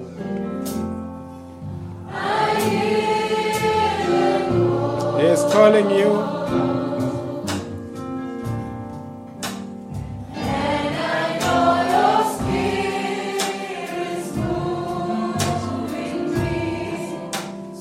Give my all. He speaks to me, and I agree. Lord, please come and take control. I feel the pull. Thank you, Lord Jesus. Oh, let's close our eyes. Dear Heavenly Father, this morning, Father, we would like to thank you for having come out of your throne, Father, and embodying the body of our pastor, Father, and speaking to us, Father. All, Father, you've spoken to us, Father, is the matters of life, Father, things that affects us daily, Father. And the reason you did to that, Father, is because you care for us, Father. Father, but we know that, Father, even though you come, Father, and speak to us this way, Father, there is the word, Father, that you've promised us, Father. It's like Brother Branham says, Father, that whatever thing, Father, you've said about us, Father, we should not believe it, Father. We should believe that you are children, Father. We should believe whatever the word says about us, Father. Because even Jesus Christ, Father, when he was here on earth, Father, he believed what the word said about him, Father. That he was sent from the Father to fulfill his purpose, Father. That there was no demon that could stand even in front of him, Father. Yes. Because he had power from above. The power that the Father gave him to him, Father. That is why he said, I could not do anything except the Father lead me to do it, Father. Even this morning, Father, we say with the same, Father, that each and everything, Father, that we're going to do, Father, each and every obstacle that we're going to come across, Father, that we're going to we're going to go through, Father, is because your word has said that, Father, that we're not going to be defeated, Father. We are overcomers, Father. That is why even this morning, Father, there is the word, Father, that there is a saying that the word has said about us, Father. That, Father, that each and everything, Father, that we're going to go through, Father, each and every problem that we're going to go through, Father, it is something that, Father, you have seen before, Father. It is something that, Father, you have even conquered before for us, Father. The only thing, Father, is for us, Father, to manifest that victory that you've said in us, Father. That is why even the word even says, Father, that it is all, Father, everything, Father, all the diseases, all things, Father, all sicknesses, Father, you have, Father, come, Father, you have given us healing for it, Father. And in the word says all of it, Father. It is not some diseases, Father, and leaving some diseases out, Father. That is why even, Father, you have come this morning, Father, speaking about mental disease, Father, depression, Father. We've seen so many people suffering from it, Father. So many people being despondent, Father, having no solution, Father, being misunderstood, Father, having nowhere to go, Father, because nobody can understand what they are going through, Father. But you being the Father that sees through everything, you being the Father that can see even in your minds, Father, that can see even in our thoughts, Father, that can discern even the thoughts of our heart, Father, you can see through us, Father. That is why, Father, you've seen this morning fit to come and speak about this subject, Father. That is why you've seen it fit, Father, to come and speak to us this way, Father, so that we know that even the demon of depression, Father, we can overcome it, Father. Even the demon, Father, that can send somebody to the grave, early to the grave, without us even realizing it, Father, you can defeat it, Father. That is why, Father, you've given us tools, Father. You have equipped us. You've given us weapon, Father, to be able to withstand it, Father. That is why even, Father, when we come here, Father, when that demon of oppression comes, when it comes to us, Father, we know that, Father, we have a cloud, the pillar of fire, Father, protecting us from it, Father. That it will not have any effect on our life, Father. Yes. That when it comes to our Father, we will be ready for it, Father. That when we come to our Father, we can withstand it with the weapon that we've given us, Father. That is your word. That is why even the pastor said, Father, the only thing, Father, that could come and overcome for us is your word. This is why the word said, Father, even when we could be glad because of the word that you've given us, Father. Because through it, Father, we can defeat the evil one, Father. We can give these demons many names. Yes. We have given them many names, but the Lord Jesus Christ said it is just a demon. It is an evil spirit that as long as we believe in your word, we believe in what you have set us to be, we can overcome, Father. May you please come and touch each and every one of us here, Father. We've known that through our lives, some of us may have gone through this demon of oppression, Father. And like the brother Branham says, Father, there will be others, Father, who will go through the same thing, Father. And like the pastor says, Father, this tape is there that when the demon can come and try to attack us, Father, we'll be able to pull up the tape, play it, Father, so that we'll have a way through about how we can overcome it, Father. Yes. May you please bless the pastor, Father. We know that virtue have come out of him, Father. May you please come, Father, and fill that virtue, Father. May you please, when you are in his study, Father, may you be the one who's going to guide him, Father, so that he may come and give us relevant food for our season, Father. Because we know, Father, we're fighting a spiritual warfare, and we need to be equipped for this spiritual warfare. But the only way we can be equipped, Father, is if we have spiritual food in due season. The kind of food that we need for the kind of war we are fighting, Father. Because we know, Father, it is a battle. The only way we can do is to come to your service, have training each and every way, so that each and every time when you go to our houses, Father, we are trained safest, ready to face the battle. Because we realize, Father, that life is a battle. And except you come, Father, cover us, you come, be the one leading us, we will not be victorious, Father. But in you, Father, we know that we are victorious. We pray and thank you, Father, for the word that has come from your throne. It has touched our heart. It has come and guided us, Father. It has come and provided us a way through. And for that, Father, we'd like to thank you, believing in the name of our Lord and Savior, Jesus Christ. Amen. Amen. God bless you. It says, please let me walk with you, Jesus. I've been to the mountains and to the valleys. Let me see if the song is there before we take off.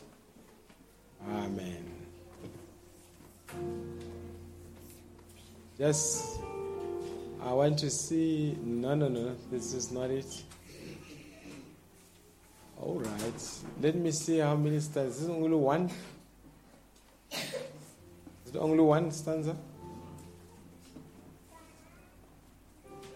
No, that was the correct one. I want us to sing all of it.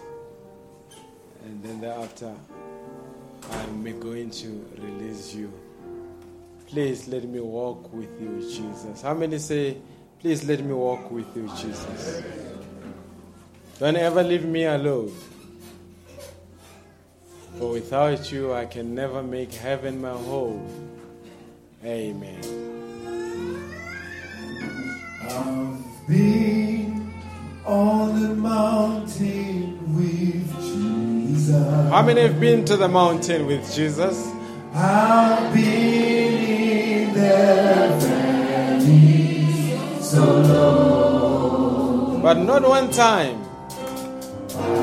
Not one time has he failed me. Went to him with my burden, I go. I'm begging you, Jesus. So please let me walk with you, Jesus. How many have a request, that request in their hearts? Don't ever leave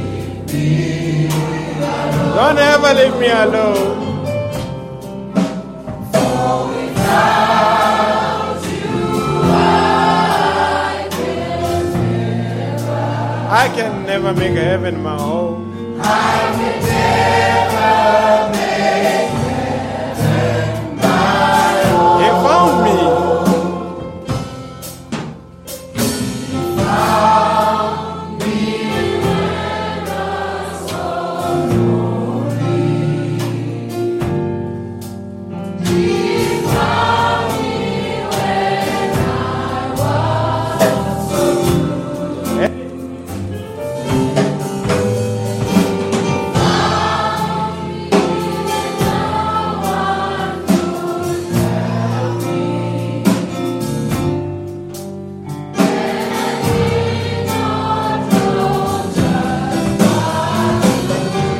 All over the building. So please let me walk with you, Jesus. Don't ever leave me alone.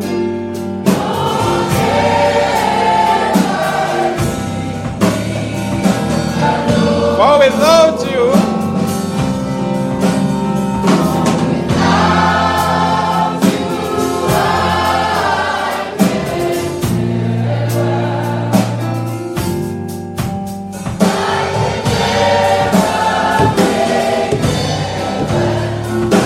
if I had the riches,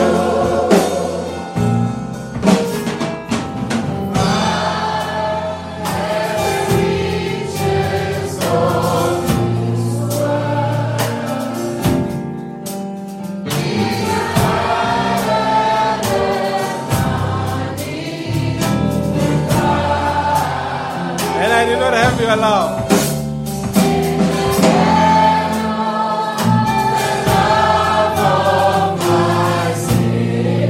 I'd rather be dead.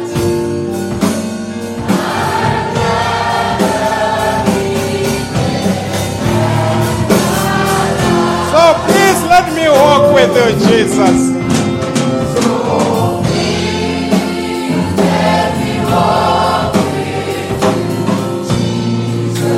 Don't leave me alone.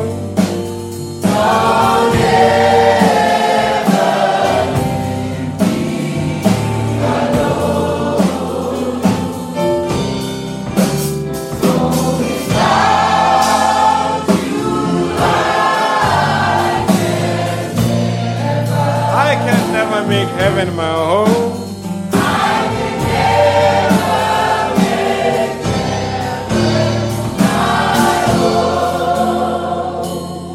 Amen. All right. Was there another stanza? All right. Brother, like you first said, no, I've done my job. God bless you.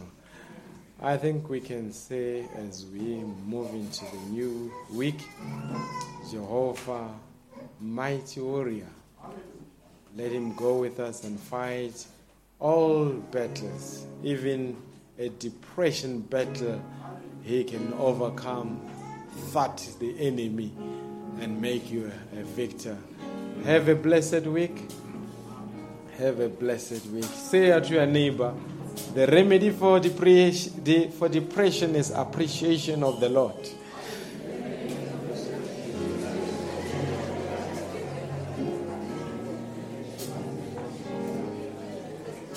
Amen. That is the remedy, believers. God bless you richly. Amen. Mighty warrior, great in battle, Jehovah is your name. Mighty warrior.